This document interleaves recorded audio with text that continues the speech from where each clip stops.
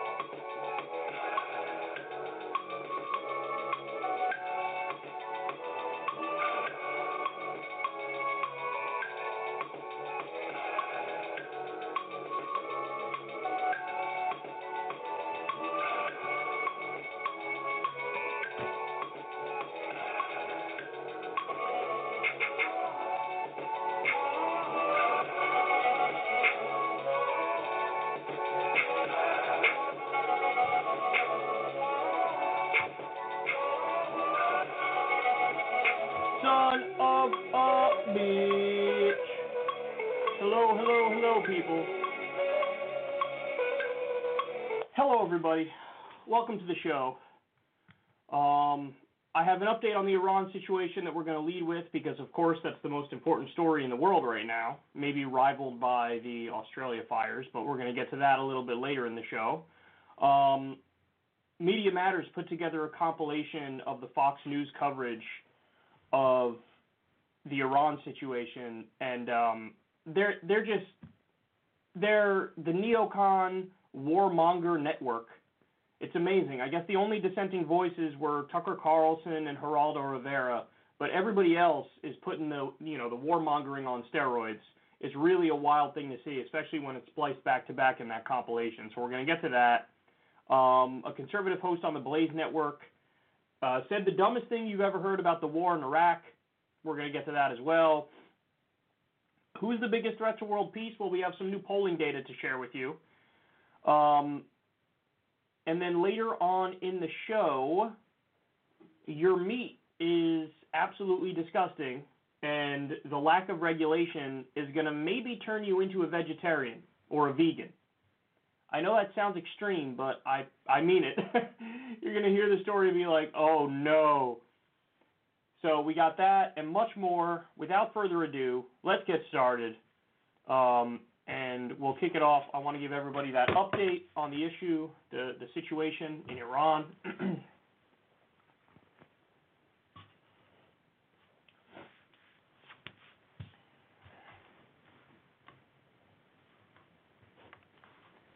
So we were on the brink of absolute disaster with Iran because of a series of events that led to, I mean, you can say the brink of war, but I think it's fair to say that we're actually in a state of war because Trump assassinated their top general, and you don't do that and get to call it not a war. That's not a thing.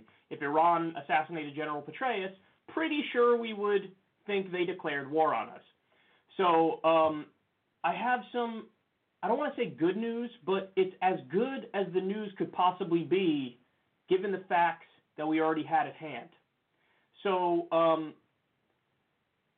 thankfully, Iran worked behind the scenes to tell the Iraqi government that they were going to bomb a U.S. base in Iraq.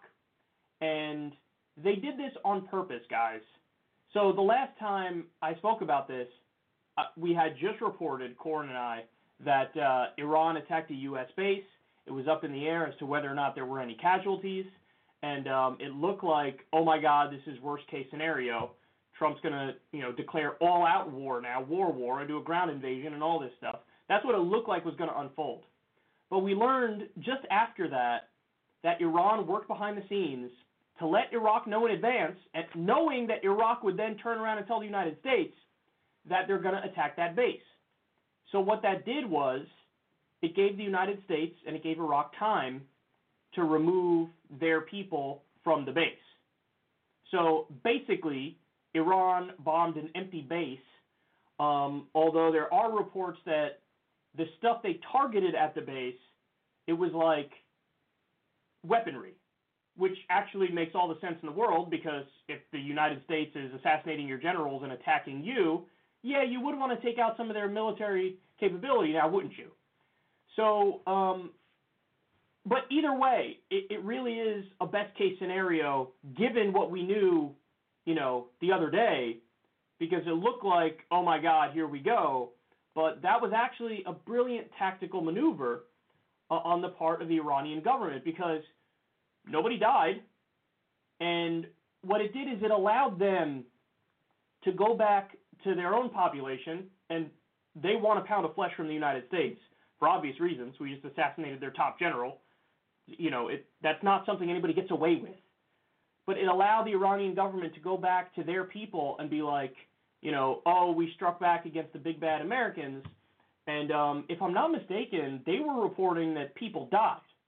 Now, that's not true, and we know that's not true, but that's what they're reporting to their own people, presumably because they want them to think like, yeah, we fought back, and it worked.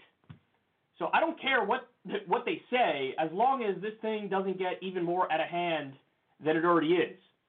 So they were able to go and tell their people, see, we struck back, because they didn't have an option. They had to strike back. But then also what that did is it provided an off-ramp for the U.S., where it's like, hey, listen, we just kind of looked out for you and made sure none of your people were killed in a strike, because they knew if we kill even one American, Trump really is going to say all systems go and the gloves are off. So that gave the U.S. an off-ramp, and Trump came out and gave a speech yesterday, and at first my heart dropped in my stomach, because I saw all the military people were walking out first along with Mike Pence, and I'm like, oh no, oh, this is not a good sign. Trump's giving a speech in the middle of the day, and he's got military people behind him along with Mike Pence. Here we go. I thought Trump was going to do a flat declaration of war. But thank God.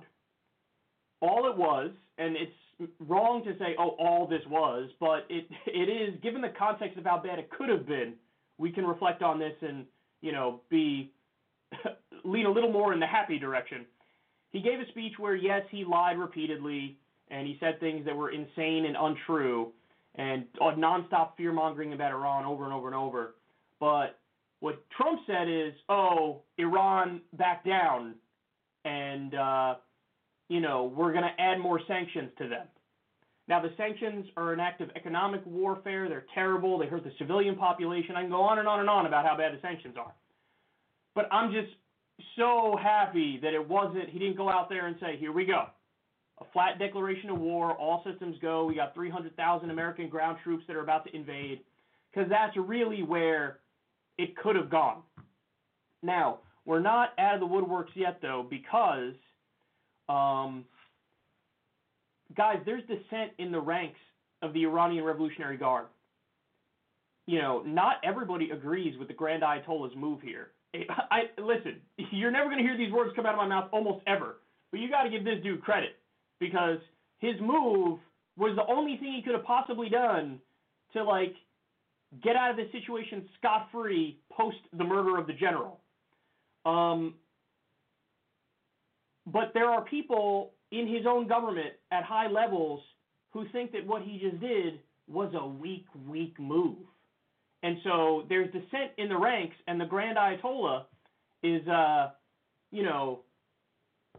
the target of a lot of anger from within their own government.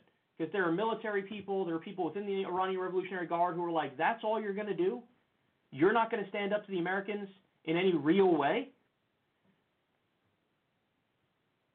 And there are reports, now these reports are unconfirmed, I have to say, before I make this point, that there were arrests of certain military leaders in Iran. And, that can cut a whole bunch of different ways. We don't know the specifics of it. We don't even know if it's true yet. But if that is true, that would mean that some people were planning a coup since Soleimani died. Soleimani, the general, was also the protector of the Grand Ayatollah. So it could mean that the Grand Ayatollah said, oh my God, people are going to try to topple me now. There's going to be a coup of me. So they immediately acted quickly and arrested the people who they thought would do the coup. Or it could work the other way. Or it could be they were arrested because they would have been the protectors of the Grand Ayatollah, and now there's about to be a coup. That could happen as well. I mean, it's too hard to determine what's going on in that government at this moment, but we do know, as a matter of fact, that many people wanted American blood after we killed their general. And, if somebody killed one of our generals, the American public, I'm sure, would want the same thing. So, but it was a brilliant, my friend said it best, that he has a tactical mind to do what he did here. Because he provided that off-ramp, and frankly, I think we lucked out that Trump, at the last minute, was like, we'll do more sanctions, but, Iran is backing down, so, we're good, effectively. But I also do think that this proves that what I call the impulsive theory about Trump is correct. So in other words, he really is just like, he's shooting from the hip, man. He's making decisions on a whim. He's not really thinking through the consequences. It's scary because he's surrounded himself with all these neocons, and if they happen to make an argument that resonates with him on any given day, we could start 3 new wars in one day because he goes, I agree with what Pompeo said today, or Gina Haspel, or any of them. So I do think that Trump's backing down at the last minute shows that the decision to assassinate the general was just on a whim, and he really thought, and this is hard to imagine, but he really thought, no, I can do this, and there won't be many consequences. Now, I don't know what's worse, if the impulsive theory is correct or if the grand plan is correct. So the grand plan theory is the other theory that I said was a possibility, which is the idea that the United States killed General Soleimani knowing Iran would have to respond, and then knowing that we can then unleash the hounds and try to do regime change officially. I was leaning towards the grand plan theory that, no, they did it because they knew Iran had to respond, so then we could actually go to war and topple them. That's what I thought was the case. But after Trump's decision yesterday, now I'm leaning in the other direction, and I just think that he's incredibly impulsive, and he does things on a whim. And it's not necessarily that there was this nefarious idea that, then Iran will attack us, and then we're good to go in, because he didn't want to do a ground invasion, at least. So that leads me to believe he was just sitting there one day, and whether it was, General Soleimani sniping at him on Instagram and on social media, Trump may have caught wind of that and said, I don't like this guy. We have the option to kill him. Okay, kill him. Could have been that. Could have been, Trump thinking, because he said it in 2011 about Obama, I think Obama will bomb Iran to get reelected. He could be thinking, I'll just bomb Iran quickly, and then we'll get reelected. He could have been thinking that, or to distract from impeachment. We know, as a matter of fact, that that's what Bill Clinton did. Bill Clinton distracted from impeachment by bombing the Al-Shifa pharmaceutical factory. I mean, that all these things are possible, and it probably was a mix of things that led to him making the decision. But I'm convinced that Trump actually thought, I could just assassinate a general, and everybody in the U.S. is going to be like, hip, hip, hooray, for he's a jolly good fellow, for he's a jolly good fellow, for Trump's a jolly good fellow. Damn, I can't hit a note, which nobody can deny. He really thought, everybody, this would be unanimous. Everybody, yes, he killed our top terrorist, yes. Yeah. Except the reaction was, oh my God, you just sparked an international crisis and committed a war crime and killed a general who was responsible for being the front line against ISIS and was on a peace mission at this very moment that you killed him, trying to get Iran-Saudi tensions to wind down. Oh my God, what have you done? So I do think he's just not smart. Trump is just not smart, and that was super impulsive of him to do it. But either way, I don't care what the reasoning was, whether it was the grand plan theory of the neocons that they hashed or if it was Trump's impulsiveness. Either way, he's got to go, man. Trump has got to go. Of all the terrible things he's done since he's been in office, I do think that this is probably in the top 3 worst things because of on its own merits, it's insane. It's illegal under U.S. law. It's illegal under international law. I mean, the precedent it sets is absolutely unreal. You just assassinate heads, leaders of nation states. What? I mean, insanity. So if you could do it, well, then Russia could turn around and say, well, we could do it too. China could turn around and say, we could do it too. Iran could turn around and say, we could do it too. So good luck to any senator who wants to visit, whatever, Iraq or Afghanistan to visit our troops to go to a U.S. war zone on Christmas or something. Good luck. So, I mean, the consequences of this on its own merits, how dumb it was from a moral perspective and an ethical perspective, but also a strategic perspective. I mean, he's impulsive. And notice, there is no coherent philosophy to his foreign policy. It's not there. That's why, on the one hand, he's pursuing peace with North Korea, and on the other hand, he's pursuing war with Iran. Now, you could say, oh, well, he backed away at the last second. But he created the problem in the first place when he assassinated the general. We pulled out of the Iran nuclear agreement. We didn't have to do that. We put sanctions back on them. We didn't have to do that. We've escalated with them every step of the way. And it's not just Trump, it's throughout U.S. history, whether it's overthrowing their government in 1953, whether it's backing Saddam Hussein in the Iran-Iraq War in the 1980s and allowing Saddam to use chemical weapons on Iranians. You think they forget that? They haven't forgotten that, whether it's shooting down a commercial airliner, as was done in the past. So, I mean, this is the problem. The problem is he's massively impulsive. He has no coherent philosophy. And he's repeatedly pushed them to the brink, and then now he pulls away at the last second. And, I'm not going to sit here and be like, oh, he deserves a massive amount of credit. He shouldn't have assassinated the general in the first place when he never would have been in that crisis. Bernie said it best. It's like somebody starts a fire, and it burns down a bunch of stuff, and then that same person comes and puts out the fire, and then they're like, I'm a hero. What if you didn't start the fire in the first place? What about that? But the final point is, the Popular Mobilization Forces are a largely Shia militia in Iraq, okay? And their commander was also killed by Trump in the drone strike that killed General Soleimani. So there are rumors now that they're not okay with the weak response from the Iranian government because they know. They see what happened. They see that, nobody died, and they see it was kind of a symbolic bombing to, save face and then give the Americans a chance to stop from the brink of war, because they know how that war would end in the long run. They know it's worse for them than it is for us, even though it's bad for everybody. So Popular Mobilization Forces saw that, and they were like, oh boy, we're not okay with this. And so there are rumors that they're going to go rogue, and a bunch of bases in the Middle East, U.S. bases, are not safe right now because they want to avenge their commander who was murdered, and they think the Iran response was weak. So we're not out of the clear, and then, God forbid, they do, effectively attack a U.S. base and maybe kill some soldiers, then Trump will probably flip the blame right back on Iran, even though it wouldn't be their fault. It's the Popular Mobilization Forces of Iraq, and, the largely Shia paramilitary would have gone rogue, but he would flip it and probably blame Iran, and we're right back in there again. We're right back, to the brink of the worst possible scenario yet again. So, we're not in the clear. And, I mean, listen, it appears to actually be the case that he thought he could just get away with this. Trump did.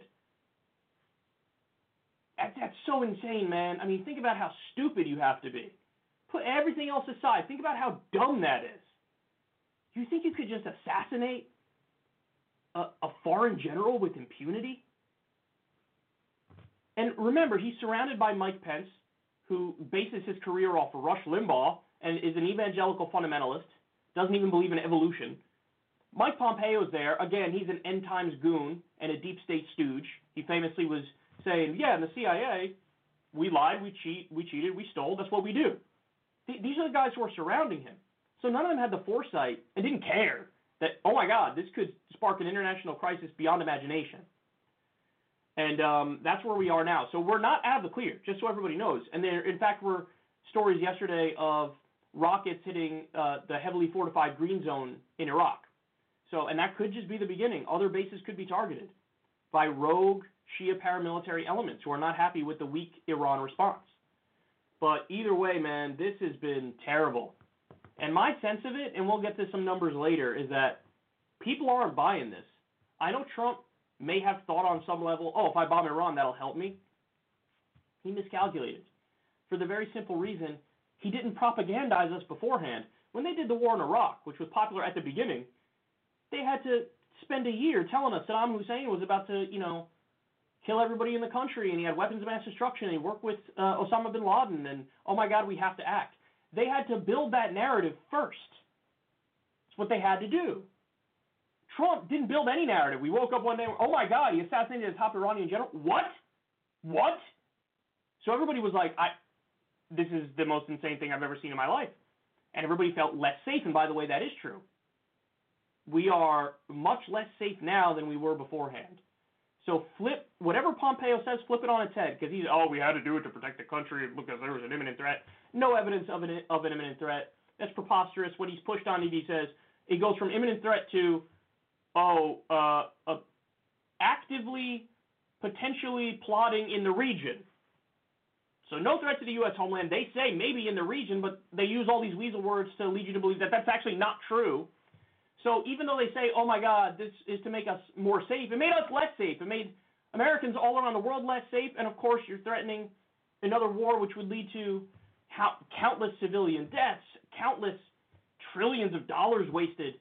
So this was all a terrible, terrible, terrible, situation, and of the United States making. And thankfully, we all took a deep breath yesterday when it turned out the worst case scenario wasn't happening, at least right now. But those military-industrial complex wheels are still churning, man. They're still churning, and you got people who are making a lot of money off this stuff and would make a hell of a lot more if we actually went to that war. Plus, we want their oil. Plus, we want them to be a puppet state. Plus, we got an impulsive idiot as our leader. So we have got to get Donald Trump out. We've got to get Bernie Sanders in, because I can't even take this stuff. And I follow it for a living, but imagine how a random mom in Iran feels. Imagine how, the family members of a U.S. service person who's stationed in Iraq right now feels. Imagine that. Not good, man. Really not good. But there's your update on the U.S.-Iran crisis, and I hope I don't have to talk too much more about it, and we can move on from this.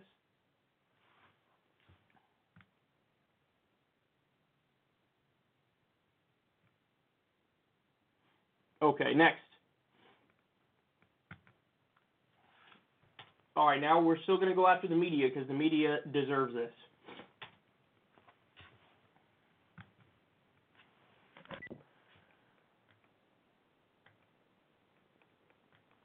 Time to go after Fox News, bitch.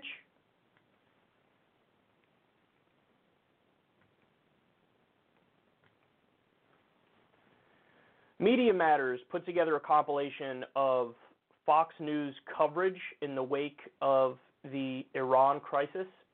And specifically here, this is after Iran responded to U.S. aggression by attacking our military base in Iraq, one of our military bases in Iraq. Now, thankfully, they were super responsible, and they told the Iraqi government, who then told the U.S., hey, just so you know, this is what we're going to do, which is a way of saying wink, wink, nod, nod, get your people out of there, because Iran knows if they actually kill Americans, it's a wrap, and the U.S. is going to ground invade, and, we're in 2003 all over again with the Iraq War, except significantly worse.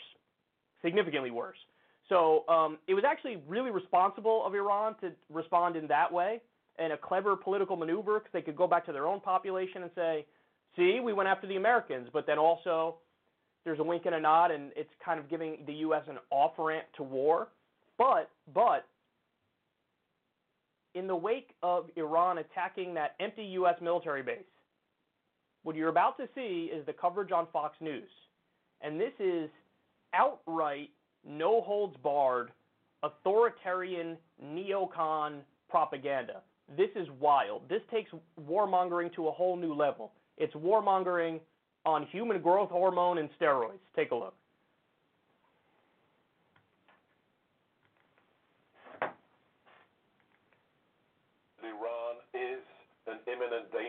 our country, to our citizens, to our servicemen and women.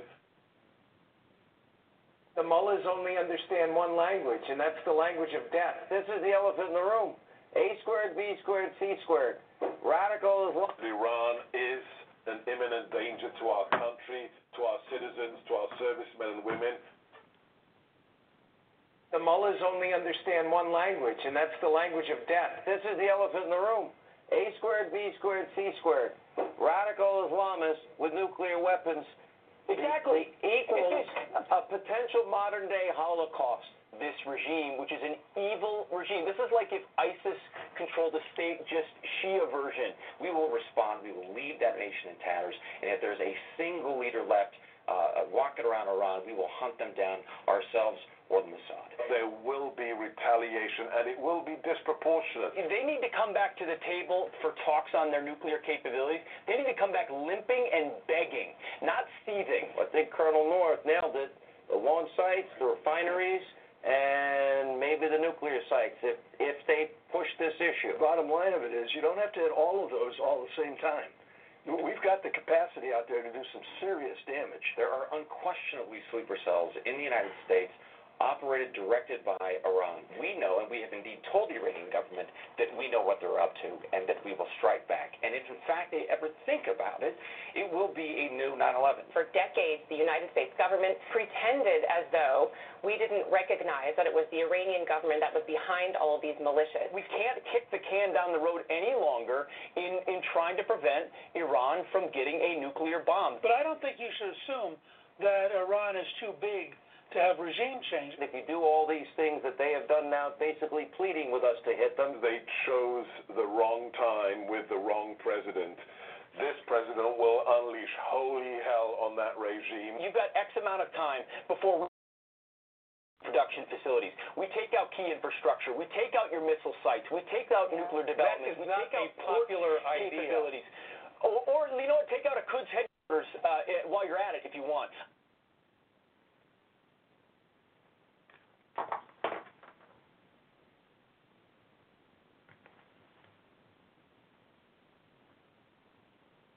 War Crimes News Network Incorporated. That's what that is. That is unbelievable. I'm at a loss for words, and that does not happen often. So they literally start by talking about how Iran is somehow going to do a Holocaust.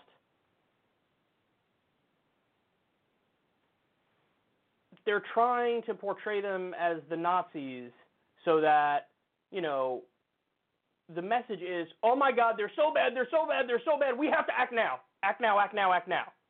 So we are aggressive against them. We go on the offense as we pretend like, no, we're just acting defensively. Guys, our military budget is like $1 gazillion, and theirs is like 37 cents in a Pop-Tart. Do you really think that this is, oh my God, an existential threat to our existence? Oh my God. Nobody really thinks that.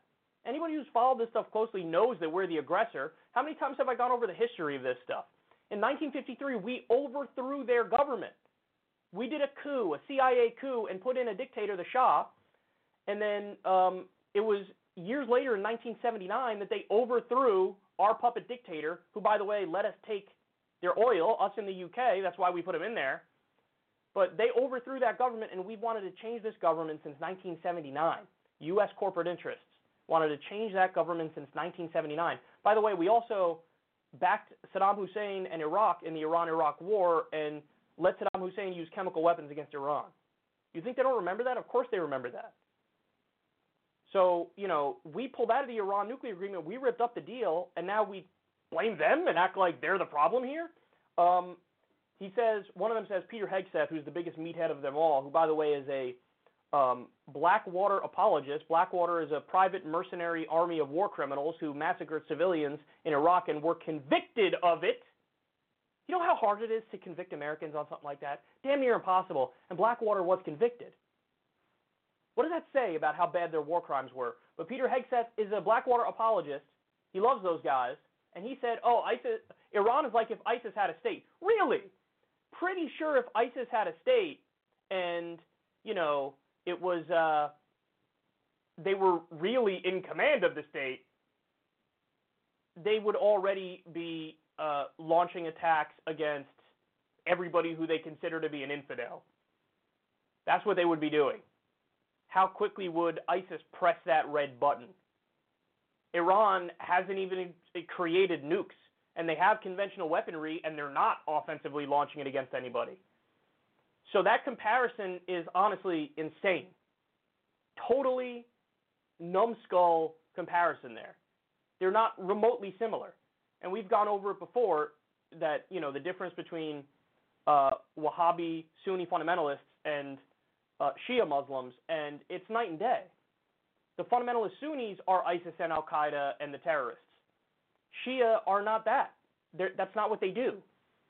So it's just flat out incorrect, and it's terrible fear-mongering to a largely uneducated audience that's going to eat this stuff up, and they're really going to start to think Iran is like an ISIS regime. Guys, I hate to break it to you. If any government is closer to that, it's Saudi Arabia, because they are a fundamentalist Sunni government. Now, do I think that MBS is a true believer in the religion? No, I don't. But, suffice to say, there are plenty of folks around him who do believe in it. And, as evidenced by, 15 or 16 of the 19 hijackers on 9/11 were from Saudi Arabia. And they spread these radical Wahhabi mosques all around the world. So, and we've been in bed with that ideology before, and we are to this day. So as we arm and prop up jihadists like we do in Syria and Yemen, by the way, the militias on the ground are Al-Qaeda and jihadists, and we fund them. As we back them, we turn around and go, you're like ISIS. The guy who Trump killed, General Soleimani, was one of the top fighters against ISIS. So it's just I can't express to you enough how insane that is and how wrong that is. He says he wants Iran to limp back to the table begging for a nuclear agreement. Except, guys, we had a nuclear agreement that was working, not according to Kyle Kulinski, according to the IAEA, the International Atomic Energy Agency. In no uncertain terms, they said Iran is following the deal. They said it over a dozen times, and we turned around and ripped it up. So you say you want a deal, but we already had a perfect deal where they weren't creating nukes, and we had verification of that, and we had a very detailed process of that. So what do you mean? They just want war. That's what it comes down to. This is the military-industrial complex propaganda network. Then Hannity calls for war crimes and says bomb, civilian infrastructure, oil refineries, for example. What did an Iranian oil worker ever do to you? Nothing. Well, plenty of them are going to die in that situation. And imagine for a second if Iran started bombing U.S. oil fields in Texas or, whatever, North or South Dakota. Imagine they started doing that. North or South Dakota is more fracking. But anyway, I digress. Point is clear. Imagine they started doing that. They don't care. They don't care about the civilian casualties over there. They don't care about international law. They can never again say we're the law and order party. We believe in law and order. You believe in it for everybody else except you. As the U.S. makes a mockery of international law, you scold everybody else and try to make them follow it perfectly. So it's unconscionable what they're saying here. And then we have the, flat out lies about, oh my God, there are sleeper cells in the U.S. Iranian sleeper cells, Iranian terror sleeper cells. My God, these guys are stupid. They're so stupid. Actually, that's not fair. I don't know if they're stupid or just lying. Probably a mix of both. But, there were reports the other day of, people of Iranian descent, even U.S. citizens of Iranian descent, being stopped at airports for hours at a time because they were being questioned by U.S. authorities. Hey, what do you think about the Iranian government? What do you think about the situation and how it's unfolding? There were many reports of this. Now, the government's denying it up and down, but, all at once, there were like dozens of reports separately. It wasn't like coordination or anything. People were saying, my family's stuck at the airport. These were big stories that blew up the other day. Do I believe the lying Trump administration, or do I believe, these countless stories that have come out all at once? I'm pretty sure I believe the stories. So this is how these guys think, man, and it's terrifying. And then you just have the flat-out calls for regime change. They are actively prodding the United States government to commit war crimes, illegally overthrow another government. And guys, this is all after we saw the devastation in Iraq, 2003, when we overthrew Saddam Hussein. We saw the devastation that continues to happen in Syria to this day. We saw what happened with Libya. It's a failed state with terrorists running it and open slave markets. Gee, you think, the regime change we did there was worth it? But they don't learn. They don't care. They have a very clear ideology. It's neocon, it's hawkish, and it is absolutely insufferable. I don't care what your political persuasion is. I don't care if you're a paleo-conservative. I don't care if you're a libertarian. I don't care if you're a leftist. Whatever you are, we all got to get together and try to stop any further escalation and further acts of war with Iran, because this makes everybody less safe. Iranian civilians, U.S. soldiers, and it's also, if we end up doing what I fear we're going to eventually do, it's going to also cost a tremendous amount of money. And these guys said it themselves, man.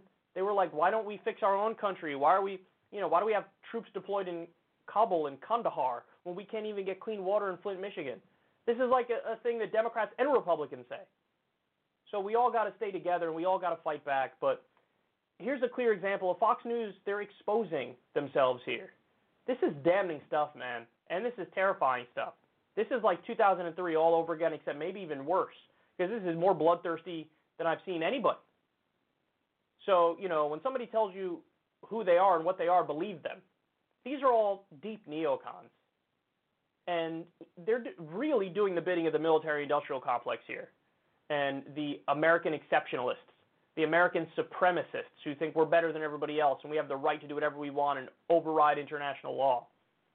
That is not a group of people you want to be in league with, that's for sure, because that was some of the worst propaganda I think I've ever seen. Okay.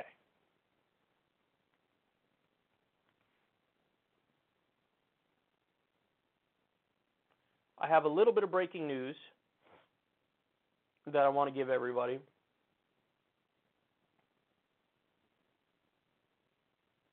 I just got to find my tweets on it. I just got to find my tweets, bitch. I just got to find my tweets, bitch. I just got to find my tweets, bitch, all the live long day.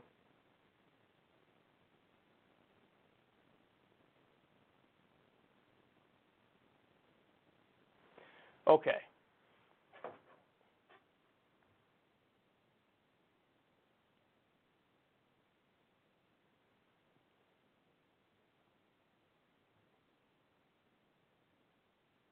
All right, so I have some breaking news for everybody, and this is one of those situations where I hate to say I told you so, but I told you so. So during the Iranian strike on an empty U.S. military base in Iraq yesterday, we also got news that a passenger plane went down in Tehran. And the official story that was given at the time was, oh, no, it's unrelated and it's engine failure.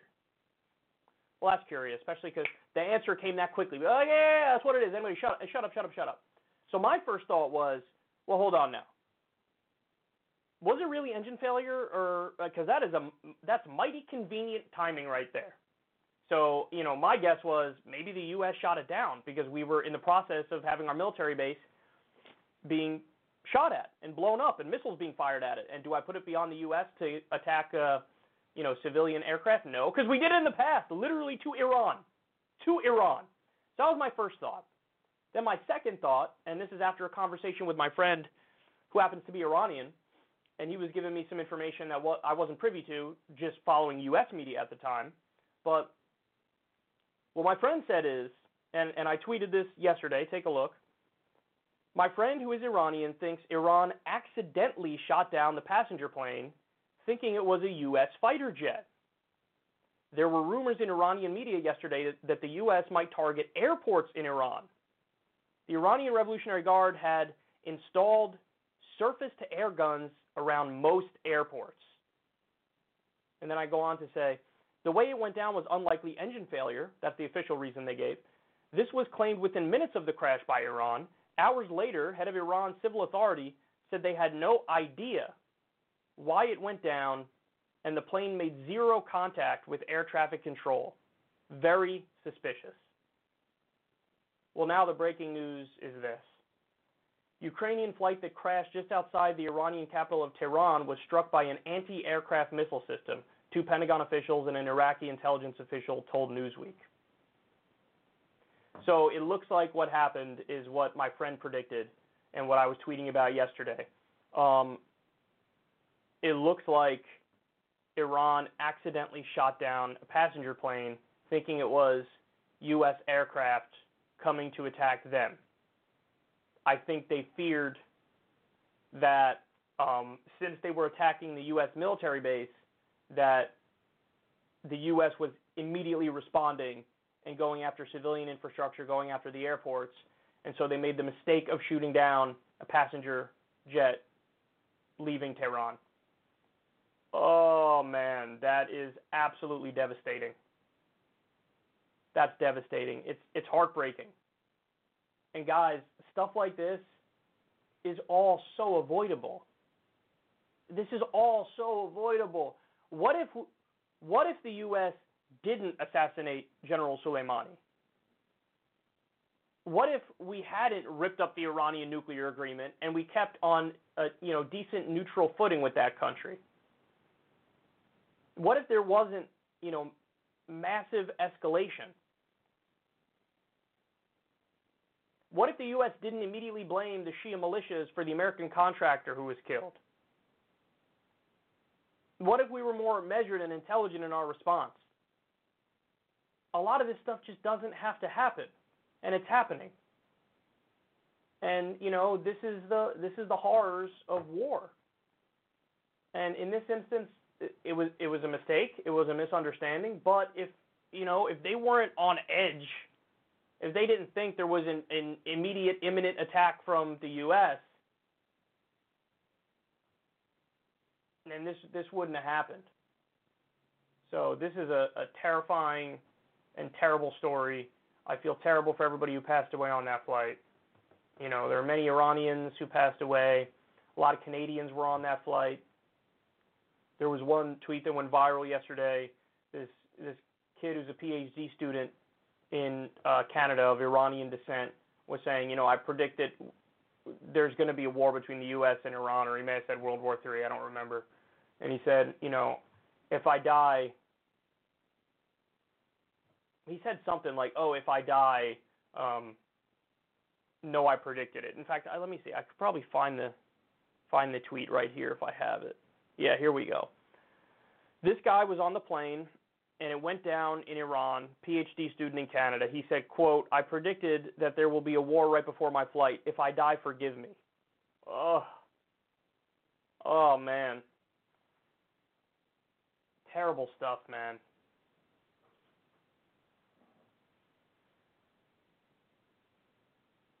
Wouldn't it be great if we had leaders who believed in peace and actively tried hard to achieve it and actively worked together with people around the world and eased tensions?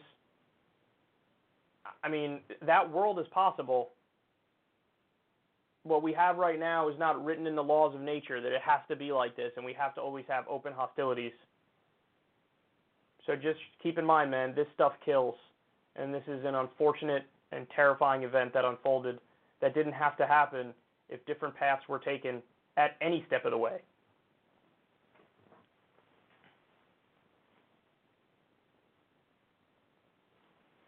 Okay. Next. Mark Levin.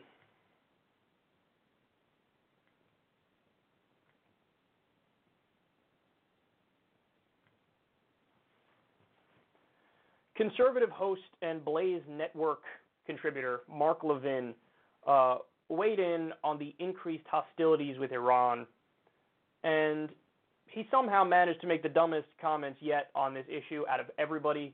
That's saying a lot because, so many people have been saying wildly incomprehensible things. So listen to Mark Levin in all of his glory with his massively nasally voice tell you what he thinks would happen in a situation with all-out war with Iran.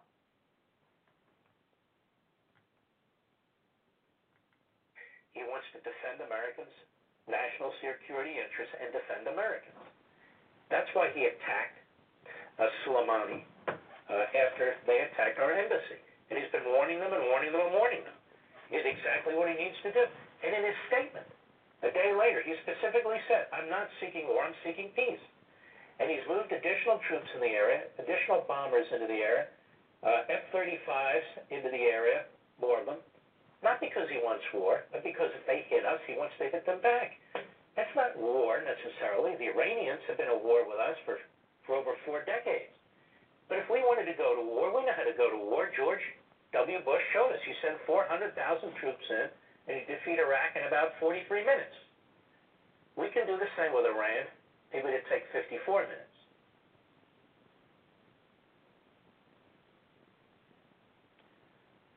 We've almost been in Iraq for 20 years. And this guy says, oh yeah, the war in Iraq, which we won in 43 minutes. Bro, what?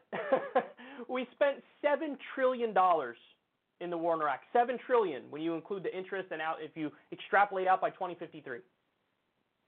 To 2053, I should say. $7 trillion. Minimum 200,000 Iraqi civilians were killed. Thousands of U.S. soldiers were killed. We obliterated that country and created so many refugees as well. The only people who are celebrating are the military-industrial complex and the oil companies who benefited from this. But that region of the world is destroyed as a direct result of what we did. And we are still there today.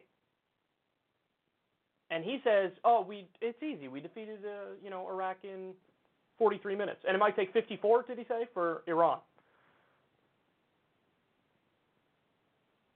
How can anybody be so delusional? I mean, I guess what he's trying to say is, to officially overthrow the government would take that amount of time. Well, it didn't. Okay, it wasn't even close in Iraq. But even if you grant him that point, that's not where it ends, because what happens next? As we learned in Iraq, it ain't pretty now, is it? And as we learned in Libya, look at that, you overthrew the big bad dictator. But what came next was a fail state, a terrorist haven, a fractionalized country where you got warring factions in the streets, and you have open slave markets. So by all objective measures, it was better beforehand. So there is no context in which his comment makes sense. And I also love how he's pretending like, no, that's not an act of war. Sure, just assassinating a foreign general is not an act of war. Again, the way these guys think is childish because they think the rules don't apply to us. And they think logic is something we can escape. If the Iranian government killed General Petraeus in a drone strike, would we say that's an act of war? I'm pretty sure we would say it's an act of war. I'm pretty sure we would do that. But we get to do this to them and it's totally fine. And by the way, I haven't even brought up the economic warfare we've waged on them. A lot of people don't know this backstory, but when we pulled out of the Iran nuclear agreement, which again we did, they didn't violate the deal, we pulled out of it, we started sanctioning them. One of the things we sanctioned was medicine. Iran sued us and said, you can't sanction medicine. This is for the civilian population, it's necessary. It went to the International Criminal Court, the top court at the UN, and you know what they said? The United States is in violation of international law and they must allow medicine in. So you know what the United States response was? To pull out of the International Criminal Court and scold them and continue to sanction the medicine. And it's so bad that there were tweets that I retweeted where the person was saying, like, this is my grandma and she passed away because she couldn't get her medicine. Not an act of war. U.S. isn't waging an act. What are you talking about? So in other words, you're just going to call the situation whatever you want to call it to fit your argument. That's what you're going to do. And it's crystal clear. That's exactly what you're going to do. So, I mean, it's pathetic stuff, man. And make no mistake about it, Mark Levin, if Donald Trump didn't do what he did, Mark Levin would defend it. Donald Trump did what he did, Mark Levin is going to defend it. It has been insane to keep up with all those flip-flops from the ardent pro-Trump crowd. Some people voted for Trump because of the occasional non-interventionist talk he had on the campaign trail. Now, some of them have been consistent in that, and they've, criticized Trump when he bombed Syria. They criticized Trump when he assassinated the general. Good for the consistent ones. There are plenty of them who just immediately, sold their brain out to Donald Trump and said, go ahead, whatever you do, I'm going to defend it. And it's all over the place. Like Tommy Lauren was immediately defending Trump, violating U.S. law and international law, and assassinating the general who had just defeated ISIS and was on a peace mission at the time. Tommy Lauren instantly defended Trump. And then when Trump, just the other day, said, oh, okay, well, we're gonna do more sanctions, but Iran is stepping down, so we're going to back off, she goes, oh, that's brilliant. He's showing restraint. Wait, which is it? If Trump had come out in that speech and said, we're going to do a ground invasion, does anybody think Tommy Lauren would have been against it? No, she would have been like, oh, I agree with that too. So whether he kills a general or doesn't, she's going to defend it. Whether he does a ground invasion or doesn't, she's going to defend it. It's almost like you have no principles and no ideology and no beliefs at all, and you're just going wherever the hell your daddy takes you. And so I don't respect or trust any of these ghouls, man. They're ridiculous. It's all a partisan game to them. Do you understand that? It's all a partisan game. You go back and you look at secular talk clips. I criticized Obama rigorously when he violated a non-interventionist ideology, as he always did. I said, I don't agree with that. I don't agree with what he's doing here. I don't agree with the drone strike on a 16-year-old American citizen who happens to be the kid of a terrorist.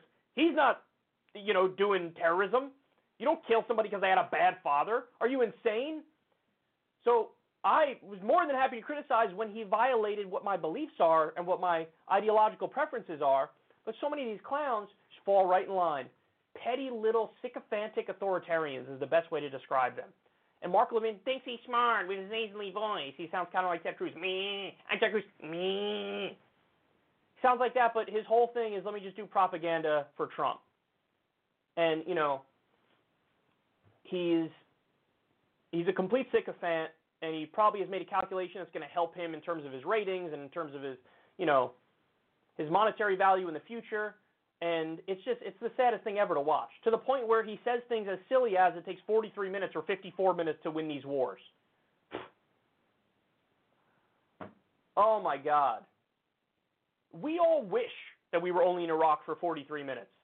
We wish we were only in Afghanistan for 43 minutes. We wish, because then I'll tell you what, we'd have trillions of dollars more here, and maybe we could get an infrastructure deal or Medicare for all or free college or do any of the million things that we have to take care of here at home.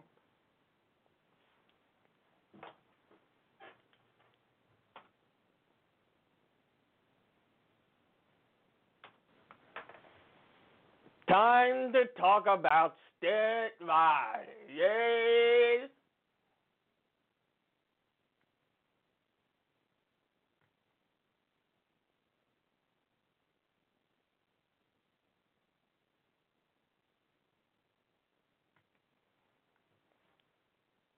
There's a guy by the name of Stuart Varner, who's a Fox Business Network host, and he was absolutely beside himself in glee about the profits of some corporations that we're seeing now because of the threat of war. So all the defense stocks, which are really offense stocks because we're the aggressor all the time, but the military-industrial complex was going wild when Trump assassinated General Soleimani of Iran. Look at how joyful he is over this fact. But let's look at defense stocks. They're all up. It was American defense products that did this, and the market's response is to buy those defense stocks. I see Northrop, Lockheed, and Raytheon doing very well indeed, thanks. Well, if you make missiles and guns and stuff like that, you don't do well today. That's fact. Lockheed's up $10. That's 2.7%, and Northrop Grumman up a full 4%.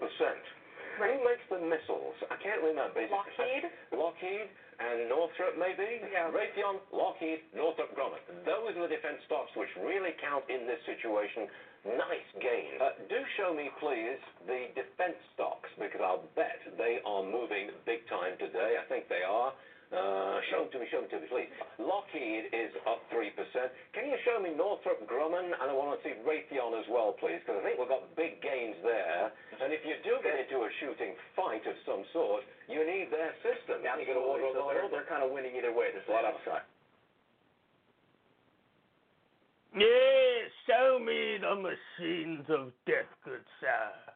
Have we seen profits on our murder machines? Wow. He was like a kid on Christmas morning. Show me the numbers. Yes, show me the numbers. Let's get an executive another yacht at Raytheon. Yeah. What a pompous dingbat, man. Oh my God. What a immoral, vapid human being. Giddy over the profits of the military-industrial complex. You're supposed to think this is financial news. That's what his show is supposed to be. Okay, I've come to the position on this that the incentive structure of having for-profit companies that make machines of death, that's not okay. That's not okay. There's an inherent problem with that incentive structure in that field in the same way that there's a problem with the incentive structure when it comes to health insurance, for-profit health insurance. Because those companies make more money the more they deny people care. That's how they pad the bottom line. So the nature of that system is totally irredeemable. You can't fix that. Because you want there to be incentive to help people, to, fix their problems, to make them physically healthy. So you have to get rid of the mafia middleman that is the for-profit health insurance companies. By the same token, everybody knows and everybody agrees that having a profit margin for prisons makes no sense. Why? Because now you're incentivizing private prison lobbyists, which shouldn't exist, to tell the government, hey, make more things illegal so we can make more money, so we can lock more people up and make more money. More asses in prison beds means more money for us. So there's a problem with the incentive structure of a private prison. So, you know what another one is that makes perfect sense? The military-industrial complex. Why should there be for-profit defense companies? Because, they're going to love it when the U.S., say, assassinates a foreign general illegally and unconstitutionally. They're going to love it because it's like, oh, my God, so we might do another ground war. We might invade. So the government is going to want more tanks. They're going to want more fighter jets. They're going to want more battleships. They're going to want more bulletproof vests. They're going to want more machine guns. Isn't this wonderful? They're up 2 points. Yeah, more profit from death. Yeah, I'm Stuttgart. You got to do the mouth thing for him. I'm Stuttgart. He doesn't even do the mouth thing, but in our impersonation of him, he does the mouth thing. Everybody just gets it. Like, oh, that makes sense for him, of course. Stuttgart. What a pompous loser. So look at how propagandized we are, too, that very few people bat an eyelash at even seeing these segments. Your average Joe and Jane might look at this and be like, oh, okay, so some stocks are up. Okay.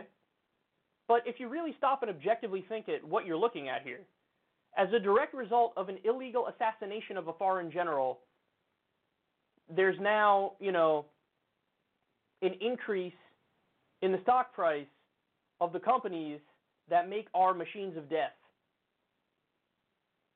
We should nationalize that industry, have no profit margin, and only make those weapons based on need, not based on profit.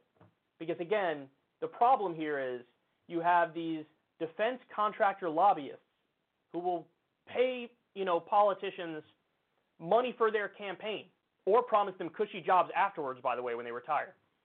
And you incentivize those politicians to do more no-bid contracts and deals and give subsidies to these defense contractors and boost their profits even more. And you also, yes, incentivize the United States being more willy-nilly to go to war because, it's easy to make a politician believe we are rightfully the world police when you have Raytheon, Boeing, Honeywell, and all these other companies telling these people, like, yeah, this is just the way it works. We are the world police, and so we need more weapons. You need us. You need need us to nonstop keep making these weapons of death, and you need us to make more profit, and you need to give us more money and shut up, and you need to send more people to war. So this whole system, this whole incentive structure is terrible. Now, I'm not somebody who says nationalize every industry. I'm just not. I don't think that makes sense. I think history actually shows that there are many instances where certain fields, certain industries are better when they're not nationalized. I think that the world's a messy place, the world's a complex place, and based on all the empirical evidence, yes, there are things that are better not nationalized. But when it comes to for-profit health insurance, when it comes to private prisons, when it comes to, defense companies, oh yeah, that should definitely be nationalized. There should be no profit margin in it, because what we're seeing here is sheer madness.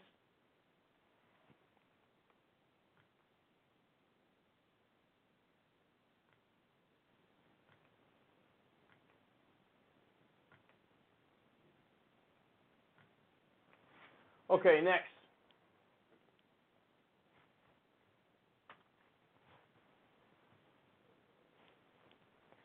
So in the wake of the United States willy-nilly assassinating a top Iranian general who had just finished defeating ISIS and was on a peace mission, some polling companies decided, let's ask people around the world, what they think of what's going on, if they have confidence in Trump to do the right thing. And there are some damning numbers I have to share with you. So first, take a look at this. 64% of people worldwide said they do not have confidence in Trump to do the right thing on the global stage. 64. While only 29% said they trust him. This is according to a Pew survey of 36,923 respondents in a poll of 33 countries. That is a giant poll. Don't make a joke about that. Don't make a joke about it. But that is a very large sample size. 36,923 respondents in 33 countries. So in other words, the overwhelming majority of people around the world are like, I don't trust that guy at all. Are you kidding me?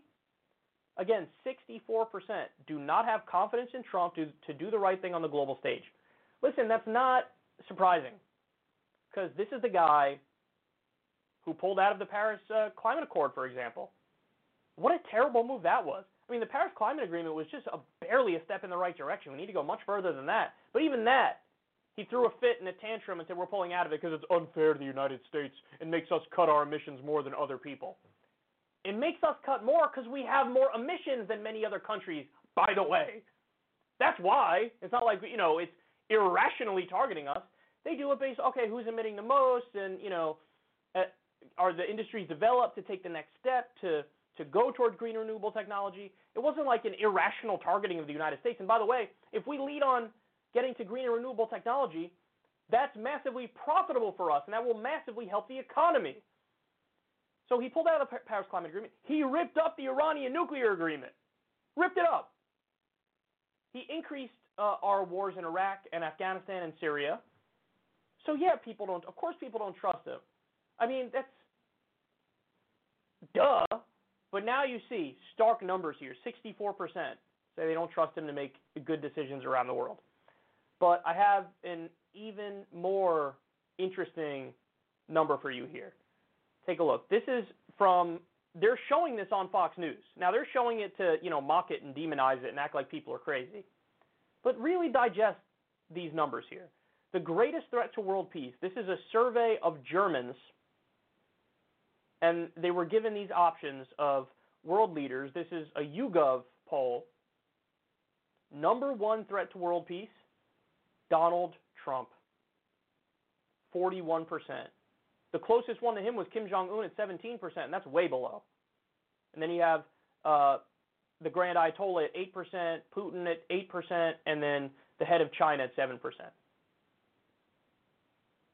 So by far and away, the United States is viewed as the biggest threat to world peace.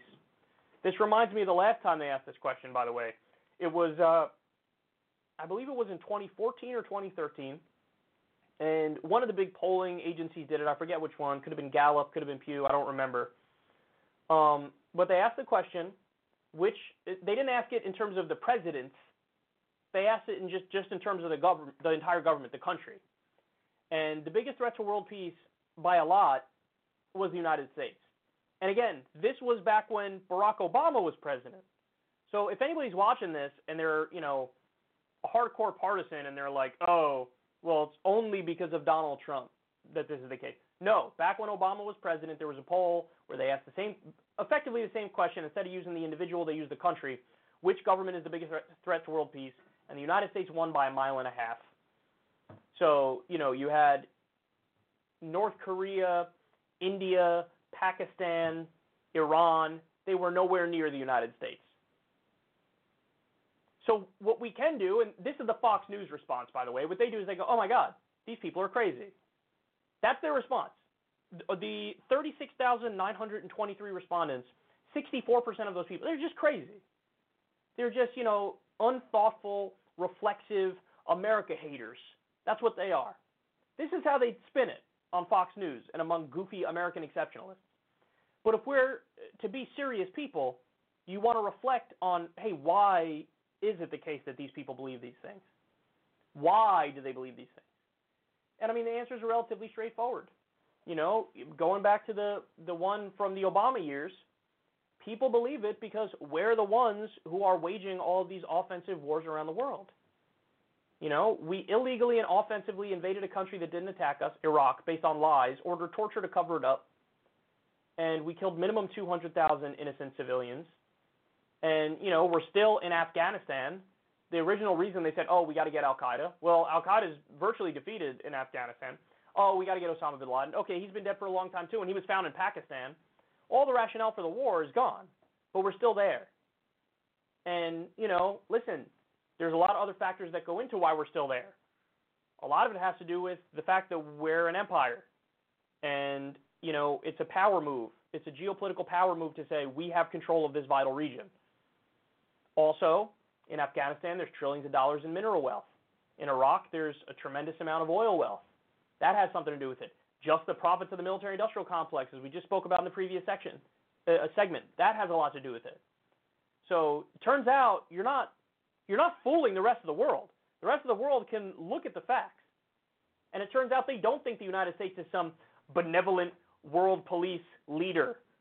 No, they think that we are a selfish empire like any other empire in history. We have, thinly veiled attempts at dominance around the world with our puppet regimes we put into place. And we don't care too much about civilian casualties. We don't care too much about who gets in our way. We are the ones who do the illegal and offensive wars and end up killing tremendous numbers of people. Now, you can be triggered by that and act like everybody else is dumb, or you can be serious and look at it objectively and analytically and go, you know what, maybe they have a point. And maybe it would make sense to stop waging all these offensive wars, not have 900 military bases around the world anymore, not spend way more on the military than anything else. I mean, there's discretionary and non-discretionary spending. And what are we at now, $738 billion a year on the military? Guys, free college would cost between $60 and $80 billion. And everybody says, oh, we can't afford that. But somehow we can afford this gargantuan, ridiculous military budget, which is more than the next 10 biggest militaries combined. It makes no sense. You might be able to fool some Americans on this front, but you certainly ain't fooling people around the world. And these numbers are overwhelming here. So they say we're the biggest threat to world peace because we're the biggest threat to world peace, empirically speaking. That doesn't mean that the ideology of U.S. leaders is equal to or worse than ISIS. It doesn't mean that there aren't other bad people in the world. It doesn't mean that there aren't other people, other countries where if they were in our position, they would be doing the same kind of imperialistic stuff. They would. But as a matter of fact, empirically speaking, when you look at the evidence, the reason why we're being called the biggest threat to world peace today is because we're the biggest threat to world peace today. You don't just get to assassinate foreign generals and act like, how dare you want to respond to that? What? Excuse you? So it's time to unwind the empire. It's time to stop spending so much money on the military and spend it on infrastructure and healthcare and college. And this stuff has to stop because everything's all out of whack. And we're not fooling anybody but ourselves, and we're barely fooling ourselves.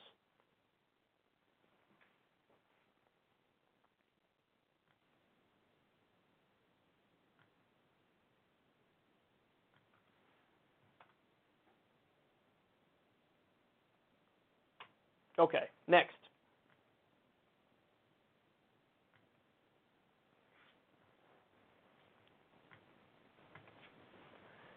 Jeremy Corbyn was asked about the U.S. illegally assassinating General Soleimani of Iran, and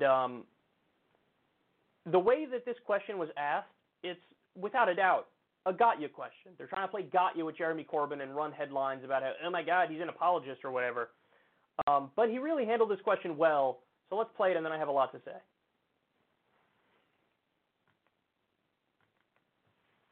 Do you doubt that Soleimani was engaging in terrorist acts? Do you doubt that he was not in Baghdad, as the minister said today, in order to plot assault on the West and on Kurds? Was in Iraq for reasons of contact, I assume, with the Iraqi government. I have no idea what his actual meetings were.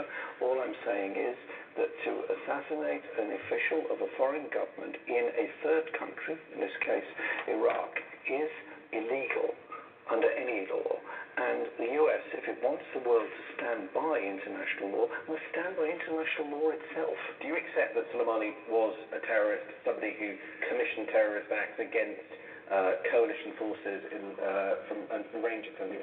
I'm not here to defend the special forces of Iran. I'm not here to defend any of those actions that have happened or been planned for the future. What I'm saying is the only way forward, if we believe in international law, is to abide by international law. This is a provocative act which has made the whole world a much more dangerous place. But Boris Johnson said at Cabinet today he was a terrorist who commissioned acts of terror against the West, the US, and coalition forces. Do you agree with that assessment? It's very odd that Boris Johnson couldn't be bothered to come to Parliament to say that himself, couldn't be bothered to come and answer questions, couldn't be bothered to answer my letter until early this afternoon on this whole question. He is the Prime Minister of this country.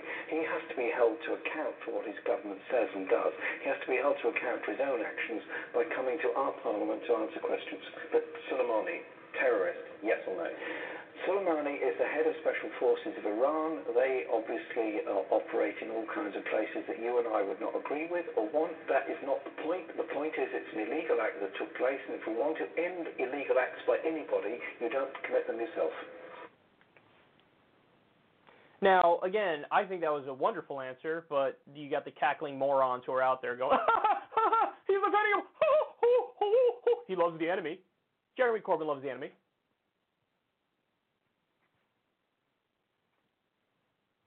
Pipe down. Like, I never understood the people who love to play, like, got-ya politics. Like, ooh, you gave a thoughtful answer. That's not allowed. Oh, God. Wouldn't it be great if we had, like, actual honest conversations instead of, like, this, like, aha! Aha!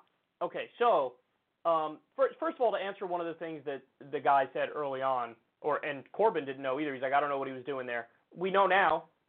He was literally on a peace mission.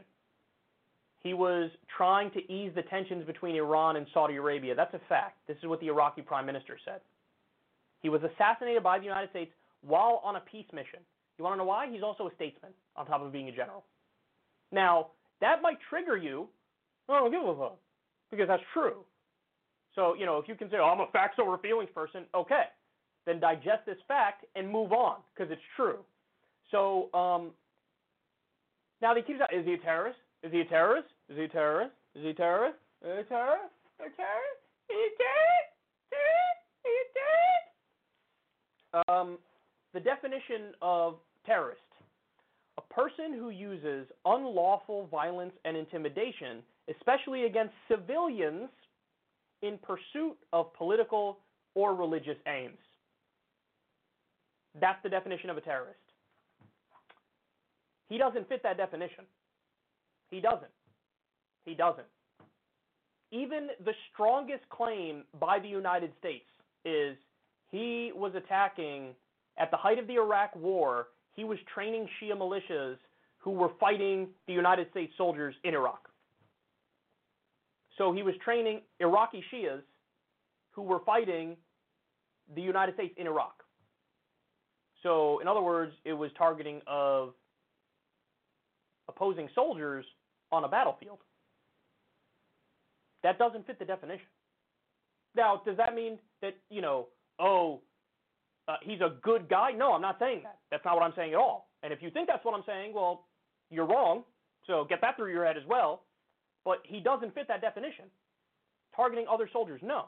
It's targeting civilians in the pursuit of political or religious aims. So that's not what he is. That's not what he is. Now, but the other point is, and this is even more important, because forget, that's the definition of terrorism, and it's the definition that I happen to think makes the most sense too. But the definition that we've been told for years from the U.S. government and Western governments is not the one I just gave, because they add a little thing to it. You know what they add to it? It has to be a non-state actor. Now, why? Why do they add it has to be a non-state actor? Now, again, I don't agree with that definition. I agree with the first one I gave. But the reason they add, it has to be a non-state actor, is because they want to absolve themselves when they kill civilians for a political goal. So they want to be like, you're saying we're terrorists? We can't be. We're a state. So we're viable. So when we do it, it doesn't count. I'm not kidding. This is their mindset. This is how they wiggle their way out of it, is they say, no. When we kill civilians, it doesn't matter because we're a state actor. In order to be a terrorist, you have to be a non-state actor. This is their definition. So he definitely doesn't fit that definition if you use their definition that they have been screaming at us throughout the entire war on terror. That's what they say. Again, that's not my belief. Is the definition of terrorist is a person who uses unlawful violence and intimidation, especially against civilians, key part, in the pursuit of political or religious aims. That's what I think is the best definition. They say that's the definition, plus it has to be a non-state actor. So in other words, ISIS, Al-Qaeda, they're terrorists. Non-state actors are terrorists. But if it's a state actor, it's legitimate violence, and it is by definition not terrorism. Well, Soleimani was one of the top generals of the government, the state of Iran. So by your own definition, he's not a terrorist. But look, guys, all of this is irrelevant. This whole conversation is irrelevant. But the reason why I'm responding to it is because I want to show you how they change the conversation and how they demonize the left. This is how they change the conversation. This is how they demonize the left. They turn around and they go, oh my God, how can you trust what this guy says on any other issue when he won't even admit that Soleimani's a terrorist? So obviously, he's sympathetic to the enemy.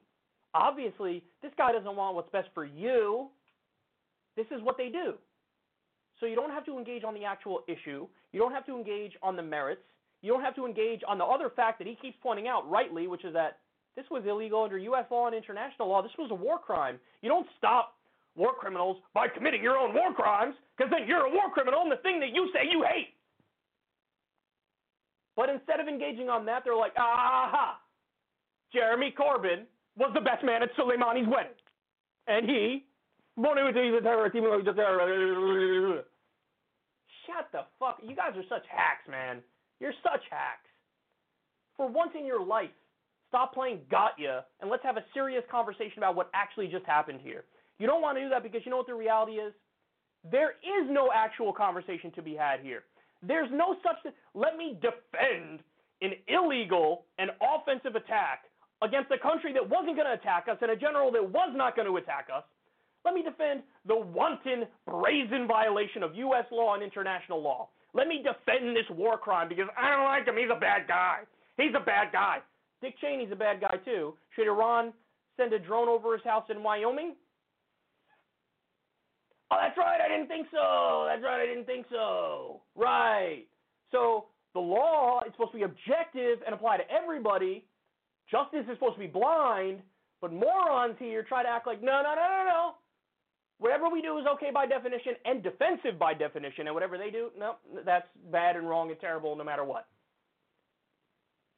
Stop embarrassing yourself. For the love of God, stop embarrassing yourself. I mean, it's really sad, and the media is terrible on this as well because they fall hook, line, and sinker and do the propaganda for the administration just like in 2003. Guys, they started out by saying, General Soleimani was going to do an imminent attack against us. And then thankfully, there were some people in the media who weren't their usual selves, and they asked, oh, really? There was a threat against the U.S. homeland? And Pompeo, even though he lies all the time, was like,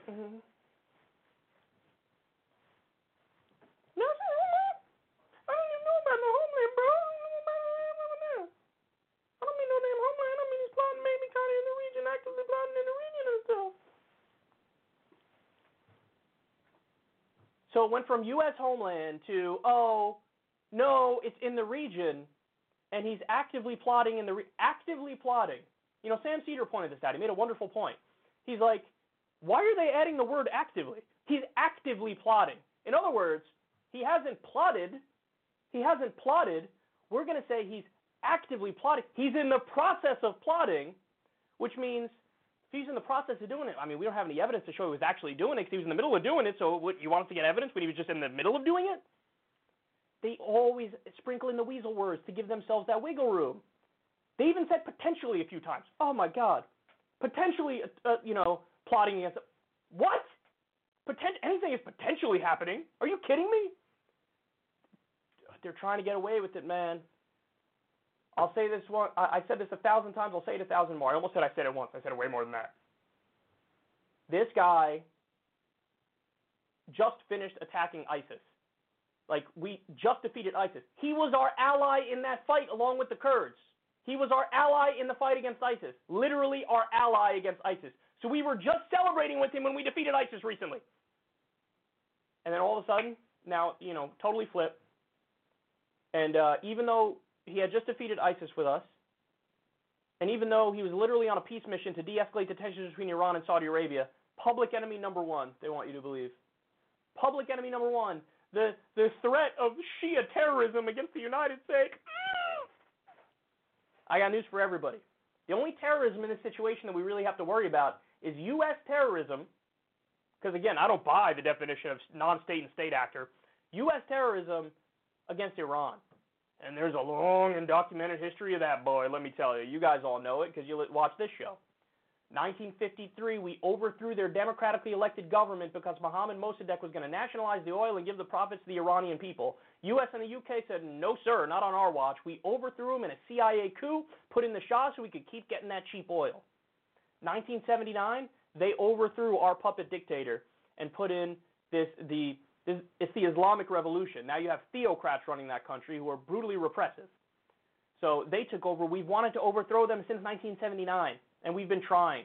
We backed Saddam Hussein in the 1980s in the Iran-Iraq War. We gave Saddam Hussein chemical weapons and let him use them on Iranian civilians. We shot down a passenger plane, an Iranian passenger plane, a while ago, but we did that. So there's a long documented history of U.S. aggression against that country. We ripped up the Iranian nuclear agreement when they were following it. We sanctioned medicine going into that country, economic warfare. And now we assassinate their top general, and everybody's going after Jeremy Corbyn because you didn't make the right mouth noises. No, you didn't do that, and you got to make the right mouth noises instead of focusing on who was the criminal aggressor in this situation. Stupid Jeremy. Okay. Let me take a quick break. When we come back, President Trump has a number one fan, or as people on the interwebs call him, a stan. You're going to enjoy that. We'll talk about that. And then I got a new update on what Twitter is doing for you guys. It is not good to say the least, so stay right there. We'll be right back with all that and much more.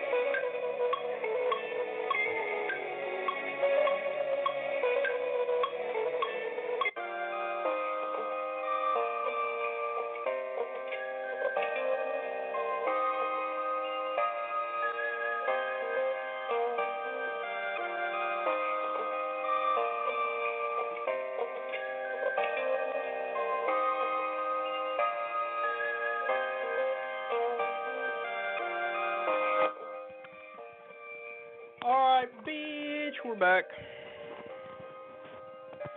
We're back.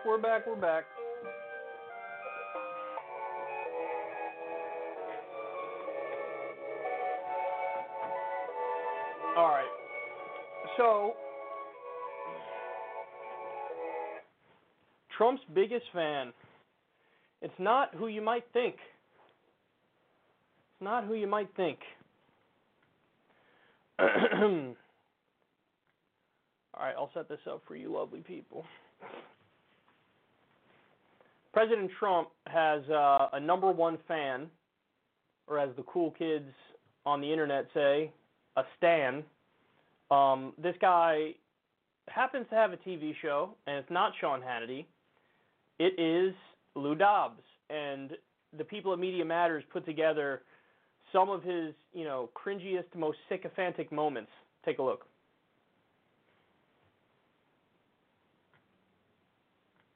The joint is hopping. At every level, on every floor, this White House is energized. There's sunshine beaming throughout the place and on almost every face. It's winter and winning central.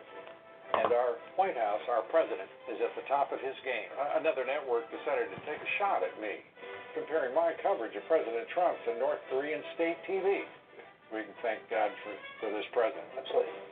I can almost hear the entire nation, applauding the president. Pastor Robert Jeffress always talks about this president. God sent this president. He is a person of providence. And I'll tell you, the evidence is accumulating mightily to support the pastor's view. The president, as always, I mean, he is the master of the Twitterverse, nailing it. They are human scum. Our president, nailing it. This president is a genius at branding politically. Where are Al Sharpton, Jesse Jackson, and why aren't they saluting this president and saying, let's work together and get beyond the partisan nonsense instead of indulging in this race-baiting nonsense?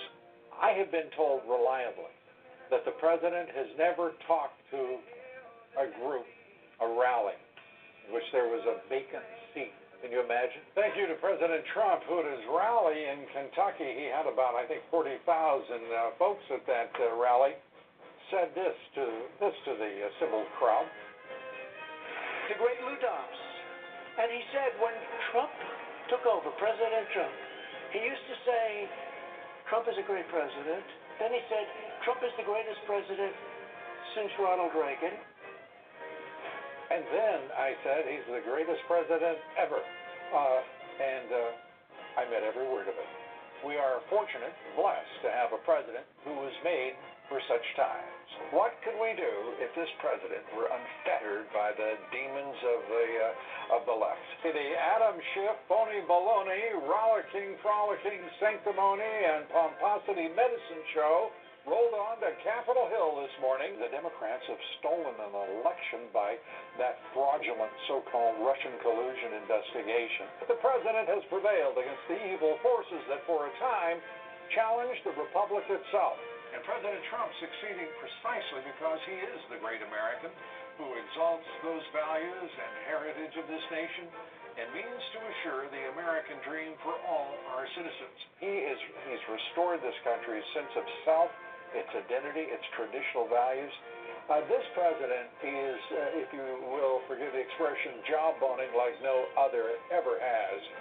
We have a president who has achieved historic status with his achievements. The president has managed to build an unprecedented list of accomplishments. We were scrolling his achievements. And we got tired of scrolling. I've got to be honest with you. He said we'll get tired of winning. We'll never get tired of winning. But I was getting tired of scrolling. Is it time for the Trump administration to outright defy the activist court and put the citizenship question in the 2020 census? Who are these judges, these justices, to decide what questions can and cannot be asked by the Census Bureau? The courts continue to rule against the American people in favor of illegal immigrants. The president said what was said.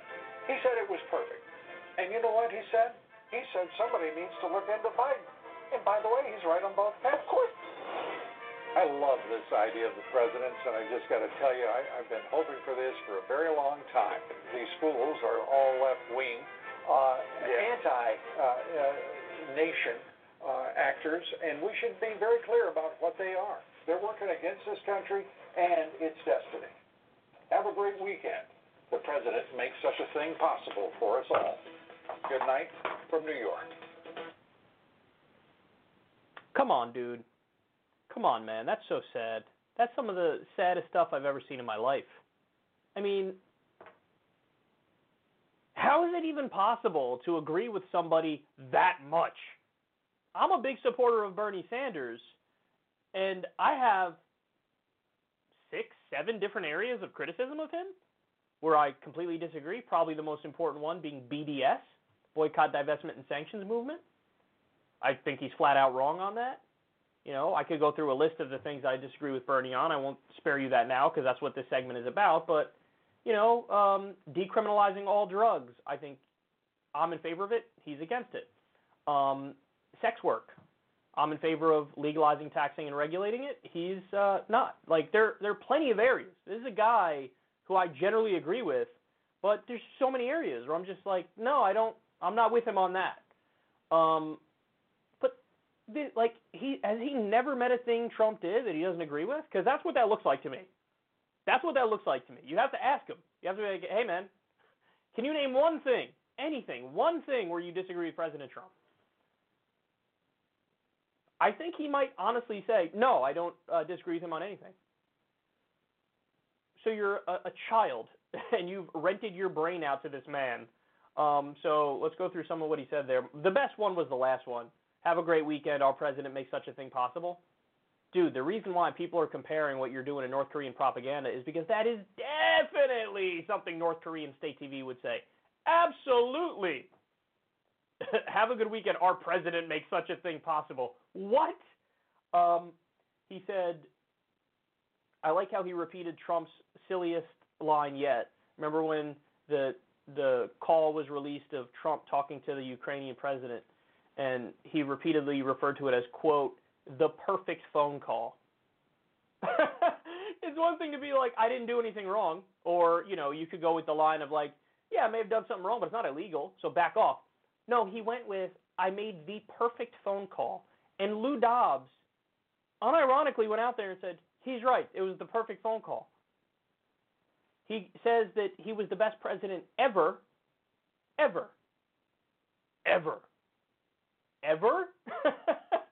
George Washington is the father of the country. Abraham Lincoln freed the slaves. You know, FDR got us out of the Great Depression and, you know, was president most of the time during World War II. So, you know, we defeated the Nazis, obviously, with a lot with his leadership. I mean, the New Deal. Come on, man. Come on. You could even make a case. The Voting Rights Act and the Civil Rights Act, they were signed under Lyndon B. Johnson. Now, Vietnam kind of ruined his, you know, legacy, rightfully so. But on the domestic front, War on Poverty, Voting Rights Act, Civil Rights Act, you know, that's not bad stuff. Donald Trump, the best president ever? Why? Because the stock market's doing well?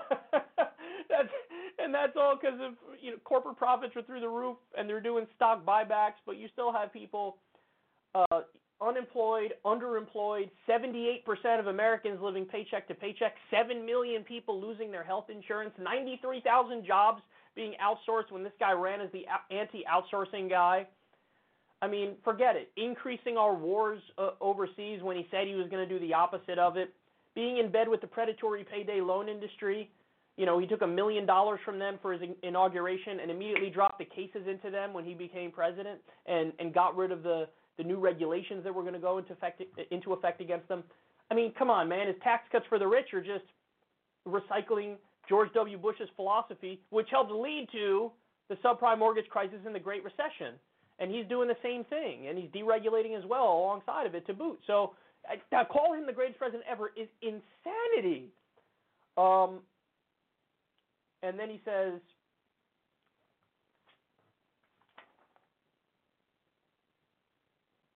never a vacant seat. I actually don't know what that means, and I wrote it down in my notes as I was listening to him talk. Never a vacant seat. I have no idea what that point was supposed to be, ladies and gentlemen. Classic. I can't even understand some of my own rantings and ravings. But the best part, without a doubt, God sent this president. He said, Pastor Jeffers always says this is divine providence. And you know what? There's now a lot of evidence for that. Or you're a mentally and psychologically unstable person. Divine providence. Of all the people in the world, who God could have picked anybody, man. He went with Donald Trump. He went with the reality TV show guy. The dude who was born with a silver spoon in his mouth. And he still went bankrupt 6 times. His businesses went bankrupt 6 times. That dude, the dude who was called on tape saying, I grab him by the pussy, I don't even wait. The dude who, like I just said, 7 million people lost their health insurance under his administration. He just cut food stamps. Would Jesus cut food stamps? Would God be in favor of that, taking food out of the mouths of children? Would God be in favor of escalating our foreign wars like Donald Trump is? Increasing drone strikes by a whopping 432%? God sent this president. I'm sorry, man, but when I watch a thing like Lou Dobbs here, it's funny, but at the same time, it's also really sad because it shows that, I mean, obviously there's going to be people who don't try to make their mind up about politics and the direction of the country based on logic, reason, and empathy. You know, based on trying to actually create a system that makes sense and helps people and brings in peace and prosperity. Like, he's just not thinking, and he's going based off of feeling. There are a lot of people who support Donald Trump, particularly because he puffs his chest out, and he's really confident, bordering on arrogant, if not outright arrogant, and he just goes around and he tells everybody to shut up, and he's aggressive on Twitter, and people like the strength, the pomposity. They like a guy who tells everybody to piss off at a time when, you know, many people immediately kowtow. Many people immediately bend the knee and will give in. Trump does the opposite. He never gives in. He never changes his mind. He never corrects himself. And I think just that aura that he gives off, that aura of strength, I think it dupes a lot of people. To be honest, man, most of them older white men. I mean, that mostly is the case. I mean, he has supporters, obviously, who aren't old white men, but the numbers show it's overwhelmingly older white men. For whatever reason, he casts a spell on them, man. Donald Trump is what Oprah is to everybody else in the country, Donald Trump is to white men. He's the white man's Oprah, where it's just like, oh my God, he can't do any wrong, because people think about, well, oh my God, she can't do any wrong. It's like, that's how they look at Donald Trump. Like, he's this weird, almost like savior character. And the details and the specifics be damned. He just gives them that feeling. And, I mean, listen, Lou Dobbs is a well-off, old, rich, white dude who's been on TV since, like, the 1990s. So he's got health care. He's got all the money in the world. He's comfortable. So for him, he could just project on everybody else. I guess everybody else is doing pretty well because, I don't know, look at the stock market. And look at our confident president.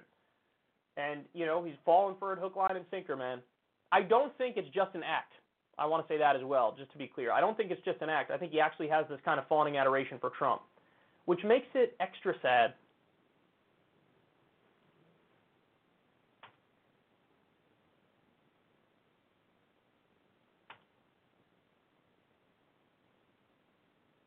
I just remembered what the never a vacant seat thing was for, by the way.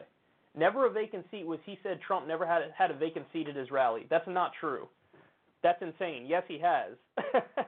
What myth building is insane that these people do. I mean, that's crazy. Of course he's had empty seats at his rally. Are you insane? I can't believe I couldn't think of that in the moment. Anyway, next.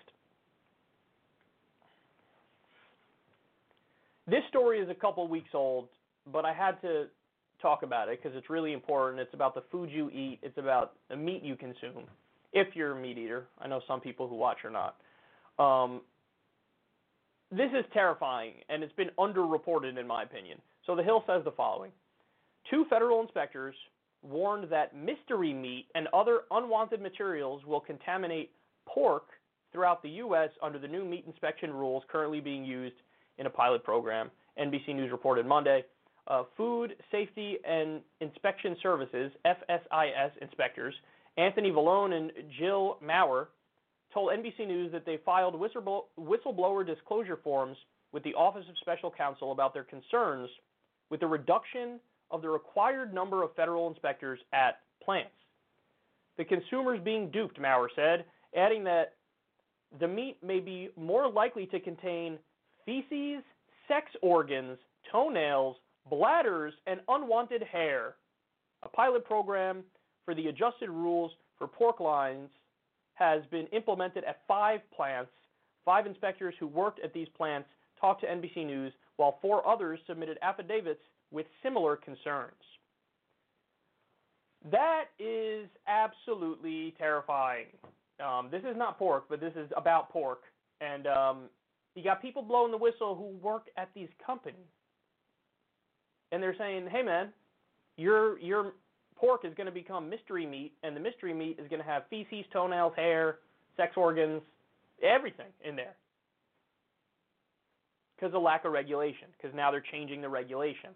So let me give you some more specifics. They say that it used to be the case there were 7 federal inspectors for the meat, I guess per plant, but they don't really specify. And now they're reducing that all the way down to 3 or 2. So there were 7, they want 3 or 2, so just cut the inspectors. And then in some instances, they're even saying no inspectors, and the plant employees, the plant's own employees can check the meat, and they don't have to meet any guidelines or do any federal training. So in that situation, just so everybody knows, what the companies would do is they would hire a yes man. They would hire somebody who just says, everything's up, this is good, this is good, this is good, this is good, regardless of what the meat is like.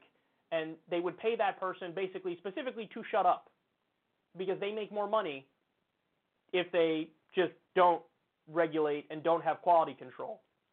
So that's terrifying. Now, there are 35 other plants in the U.S., total of 40. 5 of them have these, this deregulated meat inspection approach now. The other 35 plants are expected to apply for the new inspection rules. And then those 40 plants altogether produce 92% of the pork that Americans eat. So just understand, this is what happens with deregulation. This is what happens with deregulation. When you don't have quality control, you don't have rules, you don't have referees, you don't have strict enforcement of that, this is the result. The result is going to be terrible quality products, and it's going to be full of all the stuff that I just told you. Imagine feces and toenails and hair and sex organs and whatever, eyeballs, all that stuff in your meat. I don't know about you guys, man, but I am pro-regulation. That doesn't mean I'm for all regulations. It means I'm for intelligent regulations. I'm for regulations where it makes sense. And this is a problem, this is not just a U.S. problem, by the way. I mean, the Republicans believe in this crisis of deregulating everything. They believe that that's the right way to go, largely because they're bought off by the industry. But you see this in China. China's got terrible food safety regulations as well. Joe Rogan just spoke about this the other day on his podcast, where there had been reporting that a lot of the street vendors use shit water they take the oil somehow out of shit water and use that to cook like your dumplings and your noodles if you're ordering food from a street vendor. This was a common practice. And this is the kind of stuff you see, man. This is the kind of stuff you see. It's not to individually pick on China. It's not to individually pick on the U.S. It's to say this ideology is wrong, and it leads to outcomes that people don't want. People want to make sure the food that they're eating is safe and not disgusting. People want to make sure the medicine they take isn't contaminated and it's mixed properly. I mean, if you don't have quality controls and regulation, in a lot of these mixing plants, what happens if you get a little bit of an ingredient, a pharmaceutical mixing plant I'm talking about, what happens when you get like a little bit of an ingredient that somebody's allergic to being mixed together in a pill that they have to take for an ailment? They could have an allergic reaction. They could die. This is why, like, it's so important. Regulation is so important. And, you know, we've also, I think we covered stories in the past. I forget the exact animal. It may have been raccoon or skunk. It might have been skunk. That there was this problem of people trying to pass off skunk meat as some other kind of meat because, you know, they just save money that way by pretending that this meat is that meat. Oh, my God. Ugh. Now, I am not a vegan. I am not a vegetarian, but I'll tell you one thing. Pork is gone. Done. I ain't eating pork no more. You crazy? Are you insane? I'm not eating pork anymore. Why would I? I'm going to eat the toenails and hair and feces and eyeballs and sex organs and ugh. By the way, I think that might already be the ingredients of hot dogs. It's similar. It might not be exactly the same. I don't think feces is in there, but yeah. And then the other thing is, of course,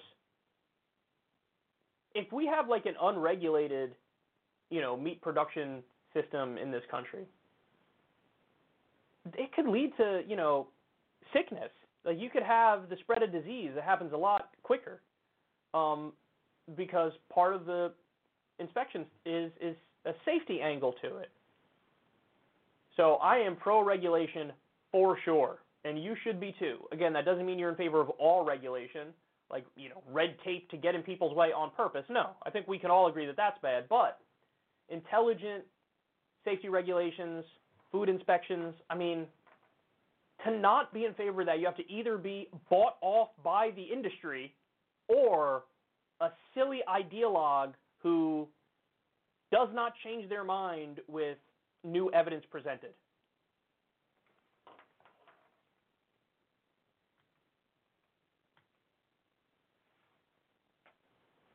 Okay, next.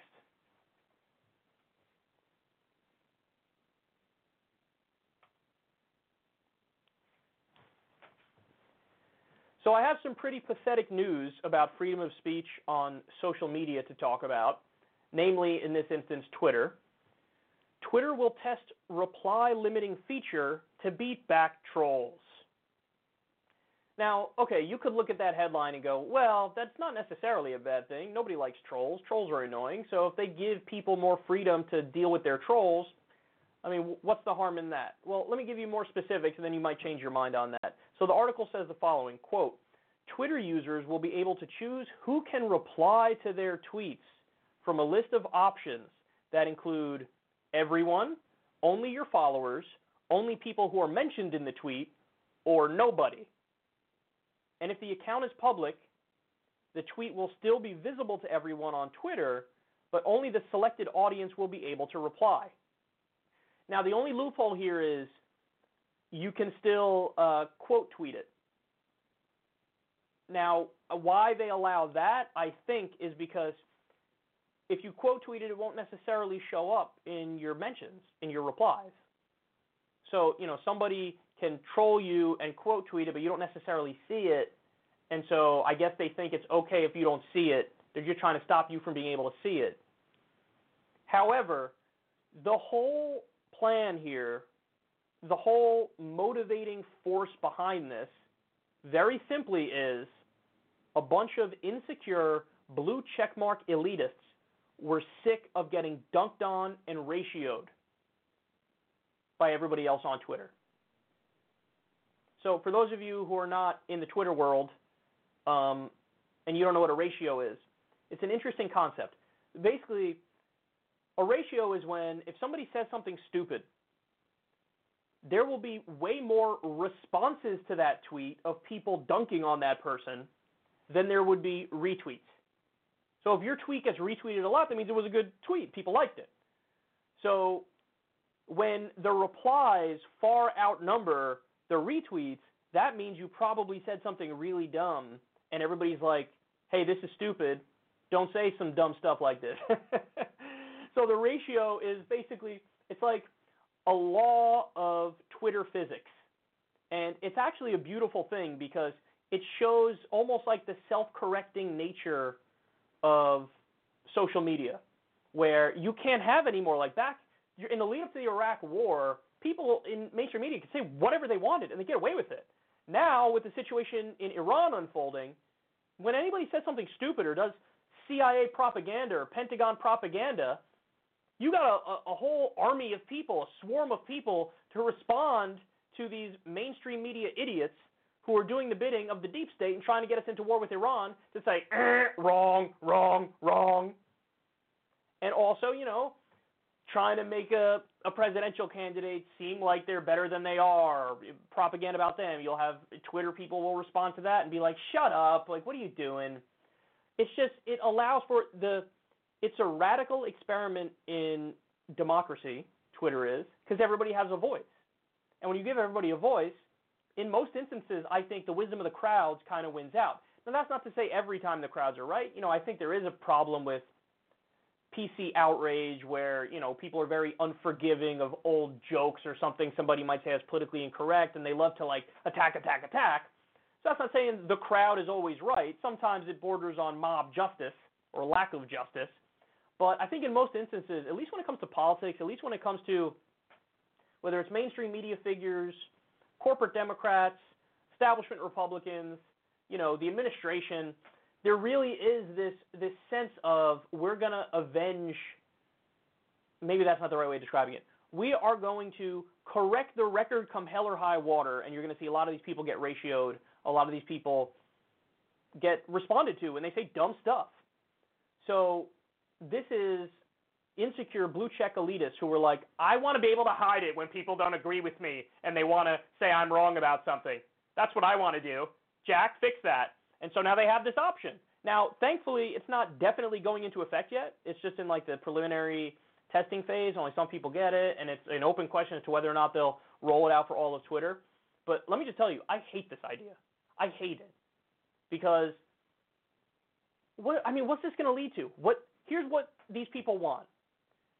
Media people and politicians want to be able to say whatever they want, sometimes lie, misstate stuff, and then turn off replies and act like, no, there's no dissent to this. It's the fundamental equivalent of turning off, the likes and dislikes and comment section on a YouTube video. I've never done that. And I never would do that. I have a principled objection to that because if you guys don't like something I said and it's a widespread belief, okay, everybody will know. There'll be a segment of me talking and you'll see 80% dislikes. People go, oh, Kyle definitely got something wrong here, or Kyle definitely said something silly here.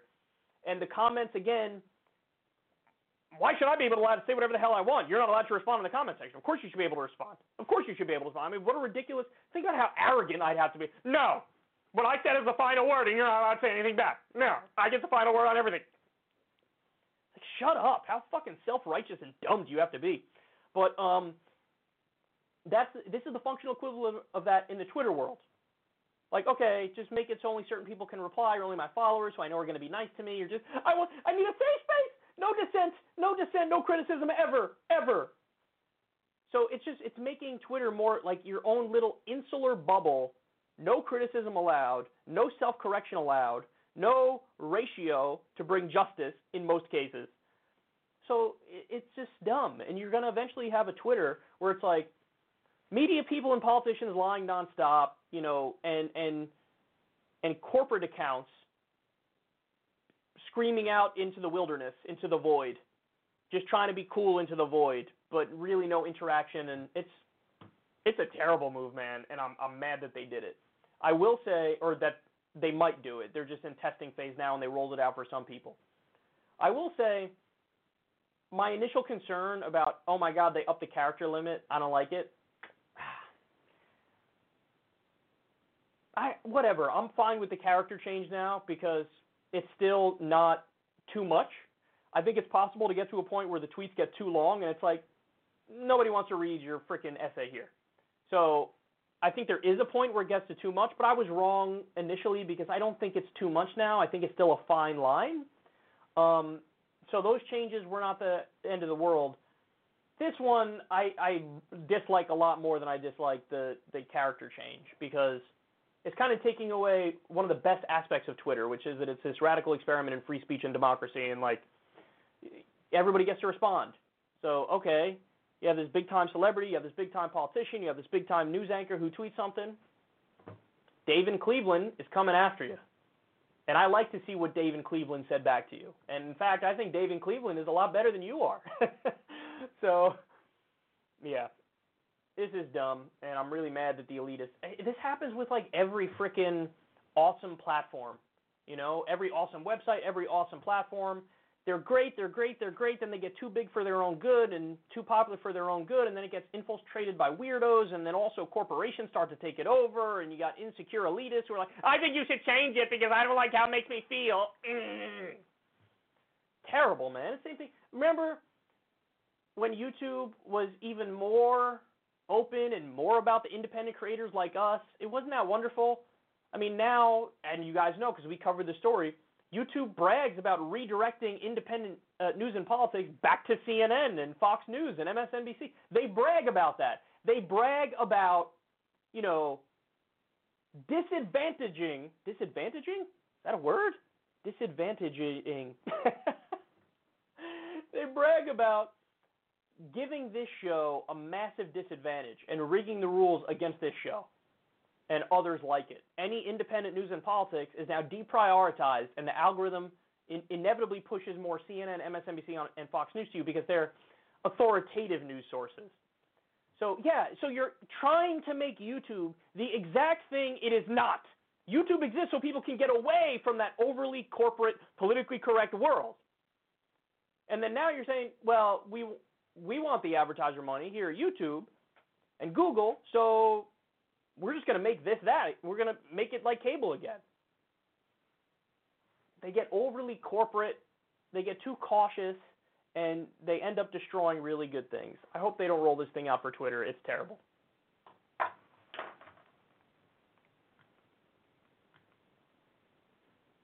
All right, next.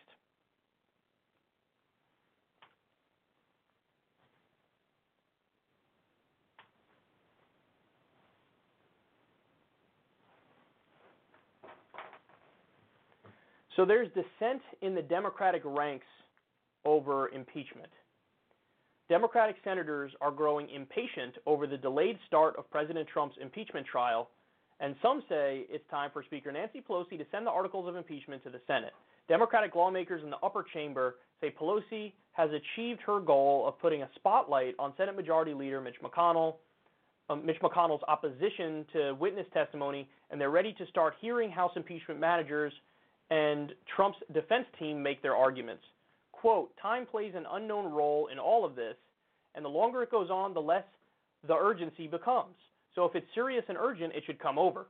If it isn't, don't send it over, said Senator Dianne Feinstein, the top-ranking Democrat on the Judiciary Committee. Asked if colleagues are starting to get impatient, Feinstein said, if it's going to happen, yes, referring to the likelihood of a trial actually taking place. Now, since I prepped this story, apparently Lindsey Graham said they're going to start next week, the trial. I don't know if that's true. It was only one article, and I haven't seen much else about it. But there was immense pressure put on Pelosi by Democratic senators.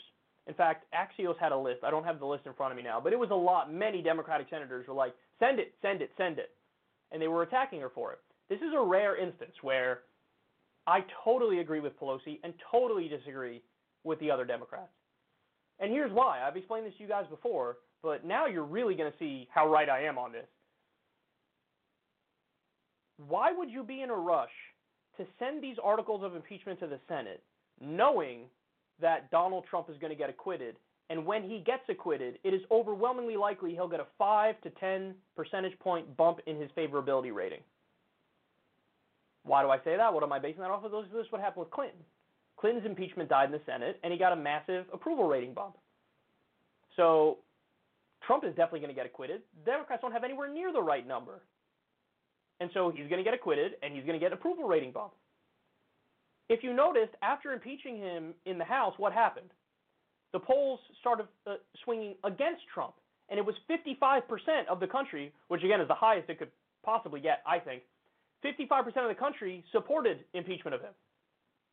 Now, why? Why all of a sudden did the country say, oh, okay, we agree with impeachment? Because you impeached them. You impeached them in the House. And there's this weird bandwagon effect that happens in the country. We're like, oh, we did impeach him? Oh, yeah, I'm totally for that. So you had 55% on your side. When it goes to the Senate and he gets acquitted, the bandwagon effect is going to swing right back in the other direction. People are going to go, oh, yeah, I was against it. No, I'm for it. Yeah, Trump, awesome. I thumbs up. And so he'll get a 5 or 10 point bump for sure. Now, do I think Nancy Pelosi knows this and she politically calculated? No, I don't think she knows it. I think she was honestly holding off to try to get better terms for the trial from Mitch McConnell in the Senate. That's what I think she was doing. It had the unintended upside of not sending it means you're avoiding his acquittal, means you're avoiding his approval rating bump. So I don't think she had the right idea in not sending it, but she accidentally was doing the right thing. Now, these other Democrats are the ones that are pissing me off massively. The Democrats in the Senate, what do you think is going to happen? What do you think is going to happen? You think there's a chance you're going to get it through? There's none. Zero. None. So why are you in a rush to acquit him? Anybody who's in favor, oh my God, send the articles of impeachment now. Anybody who takes that position, the burden is on you to explain how this is going to help the Democrats and how you're going to win. Answer, you're not going to win, and this isn't going to help the Democrats. So you are in a rush to acquit him. You have to answer that question. Why are you in a rush to acquit him? Why are you in a rush to acquit him?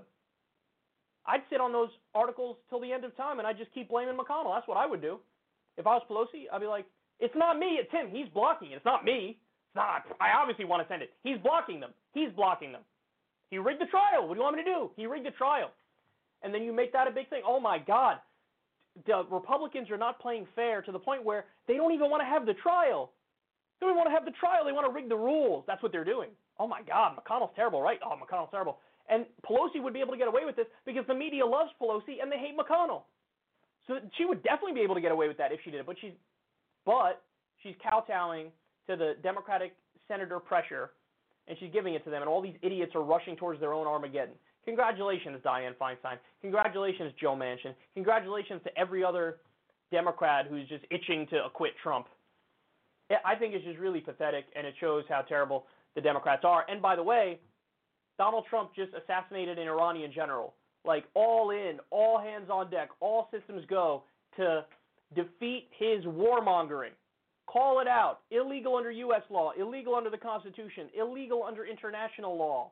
Not allowed. This general just finished defeating ISIS. This general was just on a peace mission. What are you doing? Call it out, call it out, call it out. Oh, I thought you said you don't like war. Why are you doing war? Oh, my God. You said you thought the Iraq war in 2003 was terrible. Why are you in a rush to do the Iran war? Hit them over and over and over and over. Do the War Powers Act. Thankfully, they are doing that, although there's some weird maneuvering going on now where they're trying to not give credit to Bernie Sanders and Ro Khanna, even though they led the way on this stuff. They led the way on preventing war with Iran. But Pelosi wants to give credit to the centrists, and now Tim Kaine is leading the way. Unbelievably gross on her part. But only do that. Forget impeachment. It's done. You lost. Deal with it. Actually, you didn't lose yet. You slightly won because now it's 55% supported. Take your win. Cut your losses. Take your win and go. Does that make sense? That probably doesn't make sense. I think you will lose if you keep going and he gets acquitted. You will. So just take your tiny win and go. But they're not going to do that. They're going to bungle it. They're going to mess it up. And, guys, this is working out to be at the exact wrong time. The exact wrong time. Because Trump just shot himself in the foot with this stupid Iran thing. And he's struggling in the polls. And right before the election, you're going to acquit him? Leave it to the Democrats to turn a victory into a loss. And I think that's what we're witnessing right now. So be careful what you wish for, everybody. Because no matter how much you wish we lived in a world where, oh my God, they're going to get Trump and he's going to be taken down, that's not going to happen. So stop lying to yourself and look at this from a realistic political perspective. Because impeachment is a political process. It's not a criminal investigation. It's a political process. So don't get ahead of yourself here and end up hurting the chances of the left and the Democrats in 2020. But I think that's what's happening. So anyway, I don't know why they're in a rush to acquit Trump, but that's what's going to happen, and that's going to be good for him at a time when he shot himself in the foot by doing this Iran thing, which is going to hurt him, I think, in the polls. Democrats are rushing to rehabilitate him.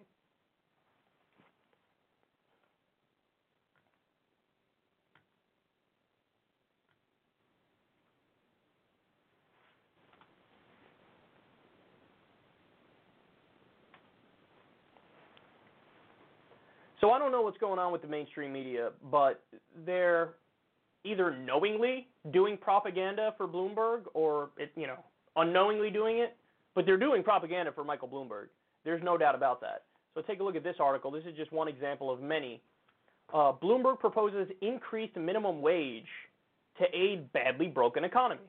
Now, I'm a proponent of an increased minimum wage, so great. I'm happy that he's taking this position. But is he really taking this position? Listen, again, there were 1,000 articles written like this, and they reported this as if just very matter-of-factly. This is what Bloomberg supports. What they don't tell you is this. His position very recently was not the position he says he has now. Watch.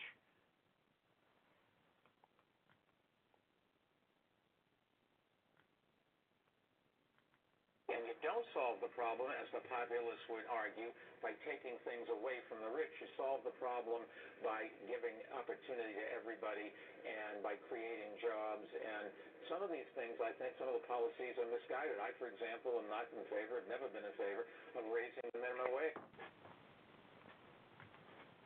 I don't know why I cut off a little bit there. Lee Fong tweeted that out. He's from The Intercept. He says he's not in favor of raising the minimum wage. That was super recent. Super recent. Now, we're supposed to just take his word. Oh, yeah, no, I support raising the minimum wage. By the way, he didn't marry this with a mea culpa or anything. Not that that would necessarily make me believe him, but it would be more believable if he first owned up to being wrong about it all these years and then said, okay, now I've changed my mind and I do believe in a minimum wage increase. Again, I still wouldn't believe him, but it would make it more like you're not trying to hide your past on it. The article that I just showed you, there wasn't a single mention that up until very recently he was against a minimum wage increase. Again, they're just reporting it as a matter of fact. Like, oh yeah, he supports a minimum wage increase. Maybe you want to go into his record, you want to go into his history. By the way, if you think that's it, you could say, oh, Kyle, well, come on, man, that's just one thing. That's just one comment that he made at one point in time. When he was mayor of New York City, he vetoed a minimum wage increase. He vetoed a minimum wage increase. So here you have a guy with a history of opposing it, vetoed a minimum wage increase, publicly argued against the minimum wage increase, and now he says he's for it, and the media uncritically reports that, yeah, he's for it. At the very least, it's incumbent upon these media organizations to include his history in the articles. At the very least, you have to say, he says this now, but by the way, here's a clip of him saying he's against raising the minimum wage very recently, and here's the story about how he vetoed a minimum wage increase when he was mayor of New York City. They didn't do that. That's journalistic malpractice. And it's really sad that you have to come to a loudmouth YouTuber like myself to get the truth on this. Because, I'm only one person. How is it that my fact-checking is better than the entire media apparatus? Really pathetic. I hope there are at least some articles out there that point out him saying this along with, by the way, his record shows the opposite. But I don't know. Every article I saw on it, and I saw 2 or 3, no, it was, matter-of-factly, yeah, he wants to raise the minimum wage. And then there is, if you want to get, conspiratorial about it, it is absolutely possible that these networks, Michael Bloomberg makes them very wealthy. Michael Bloomberg did over $100 million in ad buys. Where does that money go? It goes in the pockets of the networks.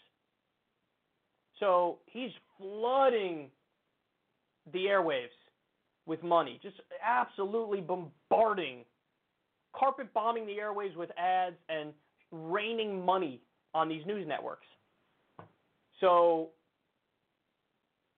are they incentivized to maybe treat him with kid gloves and to take him seriously? One could definitely argue that.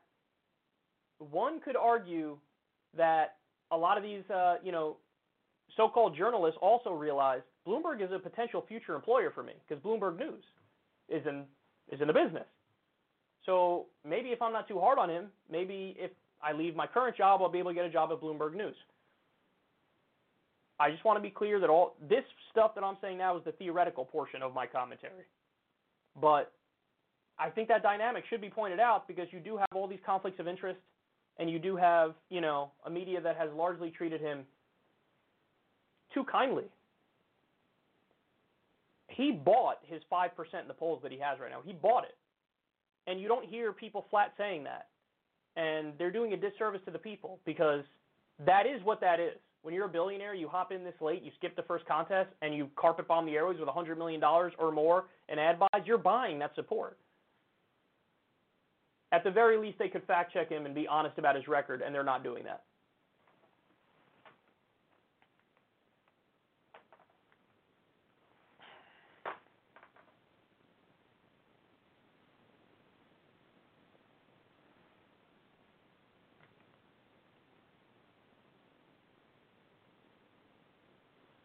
Okay, next.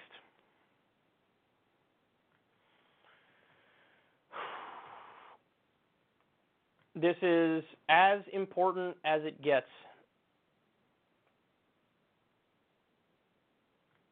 Wait, let me see which one this is.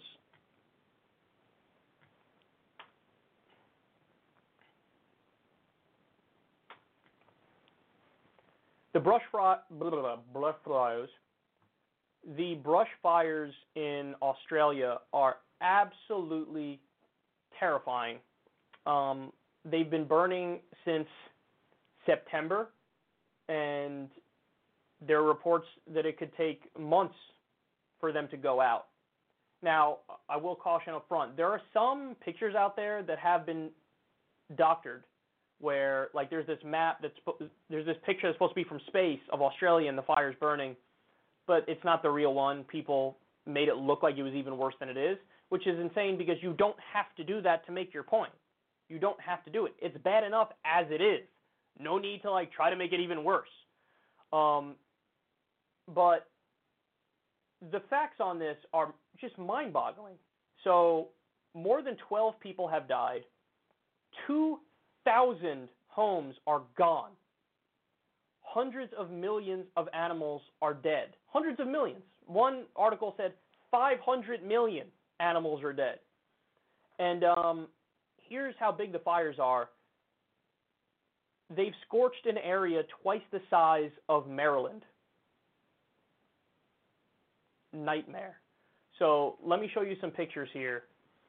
I think that this is really important to show you, what this looks like in real life. So you see fire in the trees there. Smoke inhalation is going to be a problem there. You got this weird orange hue in the sky. You got that's a terrifying picture. That's what it actually looks like, the fires, if they were in the U.S. Again, smoke that's going to cause breathing problems, health problems. Koalas, so many koalas have died, and they're trying to help a koala out there with some medical attention. Look at the color of the sky there. That's insane. The scorched trees. Again, that smoke it's causing its own weather systems, they say. That's how terrible the smoke is. So breathing in that air is not safe. You're going to have medical problems as a result of it. And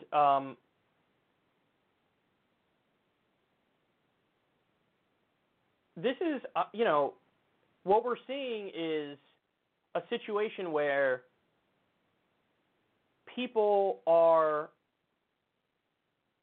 this is getting worse and worse. What we're seeing is wildfires over the years have gotten worse and worse and worse. They've gotten worse in California, in the U.S. Now they've gotten worse in Australia. And you can never say that any one individual event is a result of climate change, because that's not scientific to say that. But what you definitely can say are the trends. The trends are a result of climate change. And you have stronger fires that last longer as a result of climate change. Droughts are getting worse as a result of climate change. Hurricanes are getting more powerful as a result of climate change. The sea levels rising, obviously. You have a situation where there will eventually be wars over water. There will eventually be wars over water. That's how bad this is. That's how real this is. There are major cities that'll be gone, that'll be underwater as a result of climate change. We need a all-systems-go effort to try to combat this. And the Paris Climate Agreement was just a little step in the right direction. We have to go beyond the Paris Climate Agreement. We need to set some hard, fast dates to totally get off of fossil fuels and move towards green and renewable technology. We need a green technology revolution, which, by the way, would help the world economy massively if we did that. And there'd be tremendous job creation as well. But it's wild to see a beautiful country like Australia and just wildfires in so many places. In so many places. How many lives were upended by this and ruined by this? You know, how many refugees now are there as a result of this? How many people are going to get sick from breathing in that toxic air, which is, you know, there's a red sky. There's another picture with a red sky. In fact, let me show you that one right now, because this one is the one that first slapped me in the face to wake me up to what was going on here. The red sky. So some pictures it's like an orangey hue when the fire's further away. I guess when the fire gets even closer, you have this like bright red sky, something like out of a horror movie. And this is what people are dealing with. I mean, imagine a situation where we just can't escape regular natural disasters. I mean, it's bad enough as is, but imagine it getting worse, like whether it was Puerto Rico that got obliterated by Hurricane Maria, or the Bahamas, which just got obliterated by another hurricane. At some point, something's going to hit Florida. Florida hasn't had a massive hit since Hurricane Andrew, which was back in the 1990s, but at some point, another one's going to hit Florida. I mean, imagine just on a regular basis, places getting hit with Category 5 hurricanes. Imagine every single year California having out-of-control wildfires, Australia having out-of-control wildfires. Imagine that. We might not have to imagine it much longer, because it might be the reality. Now, I'm not a scientist and I have no idea, but what I would caution is to listen to the scientists. Definitely listen to them. They know what they're talking about. Don't listen to ExxonMobil executives and don't listen to propagandists on Fox News. So that's my advice on this front, and you just hate to see such a beautiful country being obliterated by these fires. I hope that, you know, you would think that at this late date we would have some way of combating it that would actually work and work quickly, but apparently that's not the case. So we just kind of sit here while Australia burns and so many people's lives are ruined. It's such a heartbreaking thing to witness.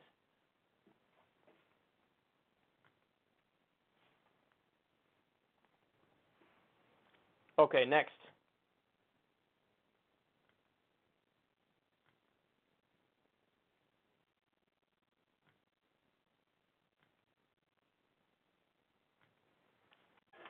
All right, let's talk about Cenk Uygur. He has made the news here in a good way.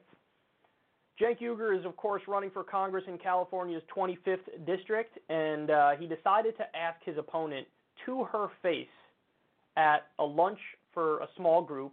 So you're going to see there's not many people here. That's because they're doing a lunch for a small group here. But this, I believe, is the first time he's seen his opponent, Christy Smith, in person. And he used this moment to do something pretty bold, something I'm not sure I've ever seen other politicians do. He asked her to stop taking bribes to her face. Watch this.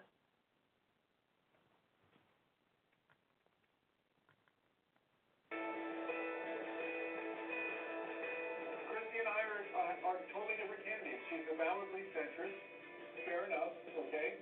And she has said that on multiple occasions. I am progressive.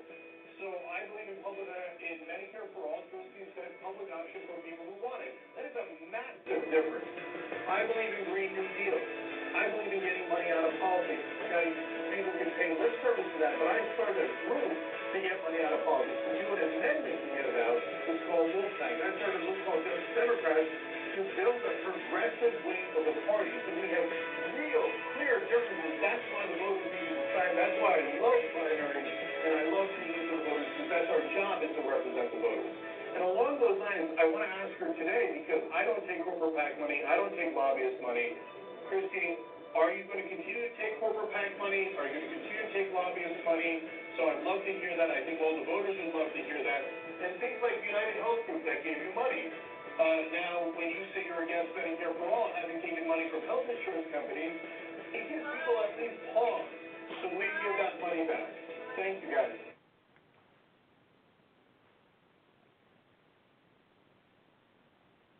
Are you going to stop taking it, Christy? I mean, it's a fair question. That's a really fair question. Is Christy Smith going to stop taking money from for-profit health insurance companies? He get $1,500 is what she's taken thus far from a specific. He's giving a specific health insurance company. But yeah, is she going to stop taking corporate PAC money? Is she going to stop doing bundler dinners? Is she going to stop taking money from for-profit health insurance companies? I'm sure there's other nefarious special interests in there that she's taking money from. It's a fair question.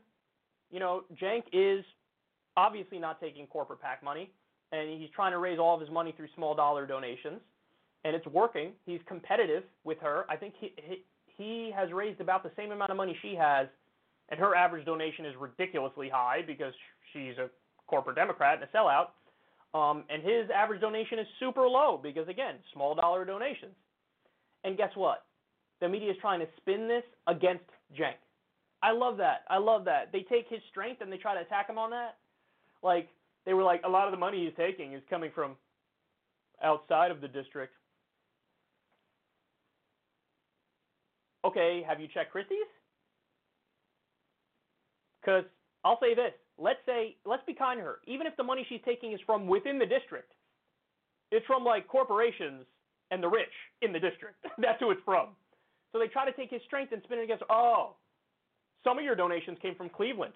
Yeah, and guess what? The person in Cleveland also wants to have Medicare for all and free college and a living wage, and they gave $15. That's a wonderful thing. Last time I checked, people in Cenk's district also have spleens, like the people in Cleveland, and they want to make the country better. So definitely, small dollar donations is definitely the way to go. I'd rather have a lot of the money come from outside of the district, but the small dollar donations, than from inside of the district, but big donors. And by the way, again, I don't even know that it's true that she's not taking money from outside the district. Of course she's taking money from outside the district. What the percentages are, I don't know, but that strikes me as irrelevant. The other thing is he has been asking her a million times, let's do a debate, let's do a debate, let's do a debate, let's do a debate. Media decided to run an article, I forget who it was, could have been LA Times, but maybe not, don't quote me on that, where they were like, Cenk Uygur to hold debate without leading candidate. They tried to frame it like he didn't invite her and he was snubbing her, when in reality, she was snubbing him and the voters, mind you, by not agreeing to a debate yet. So they spun it. This is classic. Remember, the New York Times smear against Cenk Uygur, this is how you know they're all full of it and they just don't like him. The smear was, he said to David Duke, of course you're not racist, when anybody who watched the video knew very clearly he was saying, yeah, of course you're not racist. As in, like, sarcasm, as in, like, well, obviously you are. You're David Duke. So they're barely trying. They don't like Cenk. Why? They don't like Cenk for the same reason they don't like Bernie Sanders.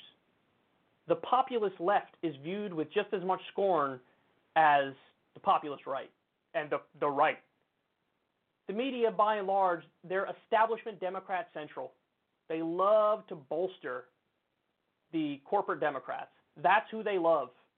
So Pelosi will get the positive coverage. Dianne Feinstein will get the positive coverage. Cenk Uygur? No way. Ilhan Omar? No way. Bernie Sanders? No way. So now you know the dynamic, but I think it's awesome that we have a candidate who's running for Congress who's flat out saying, like, oh, by the way, you're taking bribes. You should stop. Will you stop? I'm just asking, will you stop? I take no bribes. You take many. Are you going to stop? I'll give you one example. The health insurance companies. What do you think? You going to stop? It's a good question. Maybe you guys should ask her as well. Politely, but maybe you should ask her as well. Hey, are you going to stop taking money from the for-profit health insurance companies? Seems pretty important if you want to craft healthcare policy in any way that will help the people.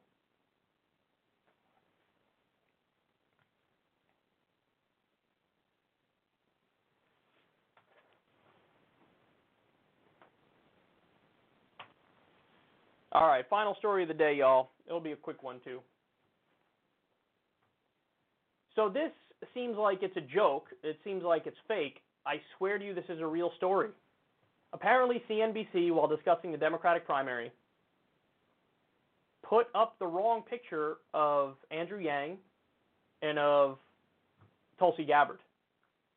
You can see it here. You got, they put Kirsten Gillibrand for Gabbard, and they put a guy by the name of, I don't know if it was Jeff Yang or John Yang, but they put that dude, a random dude, for Andrew Yang.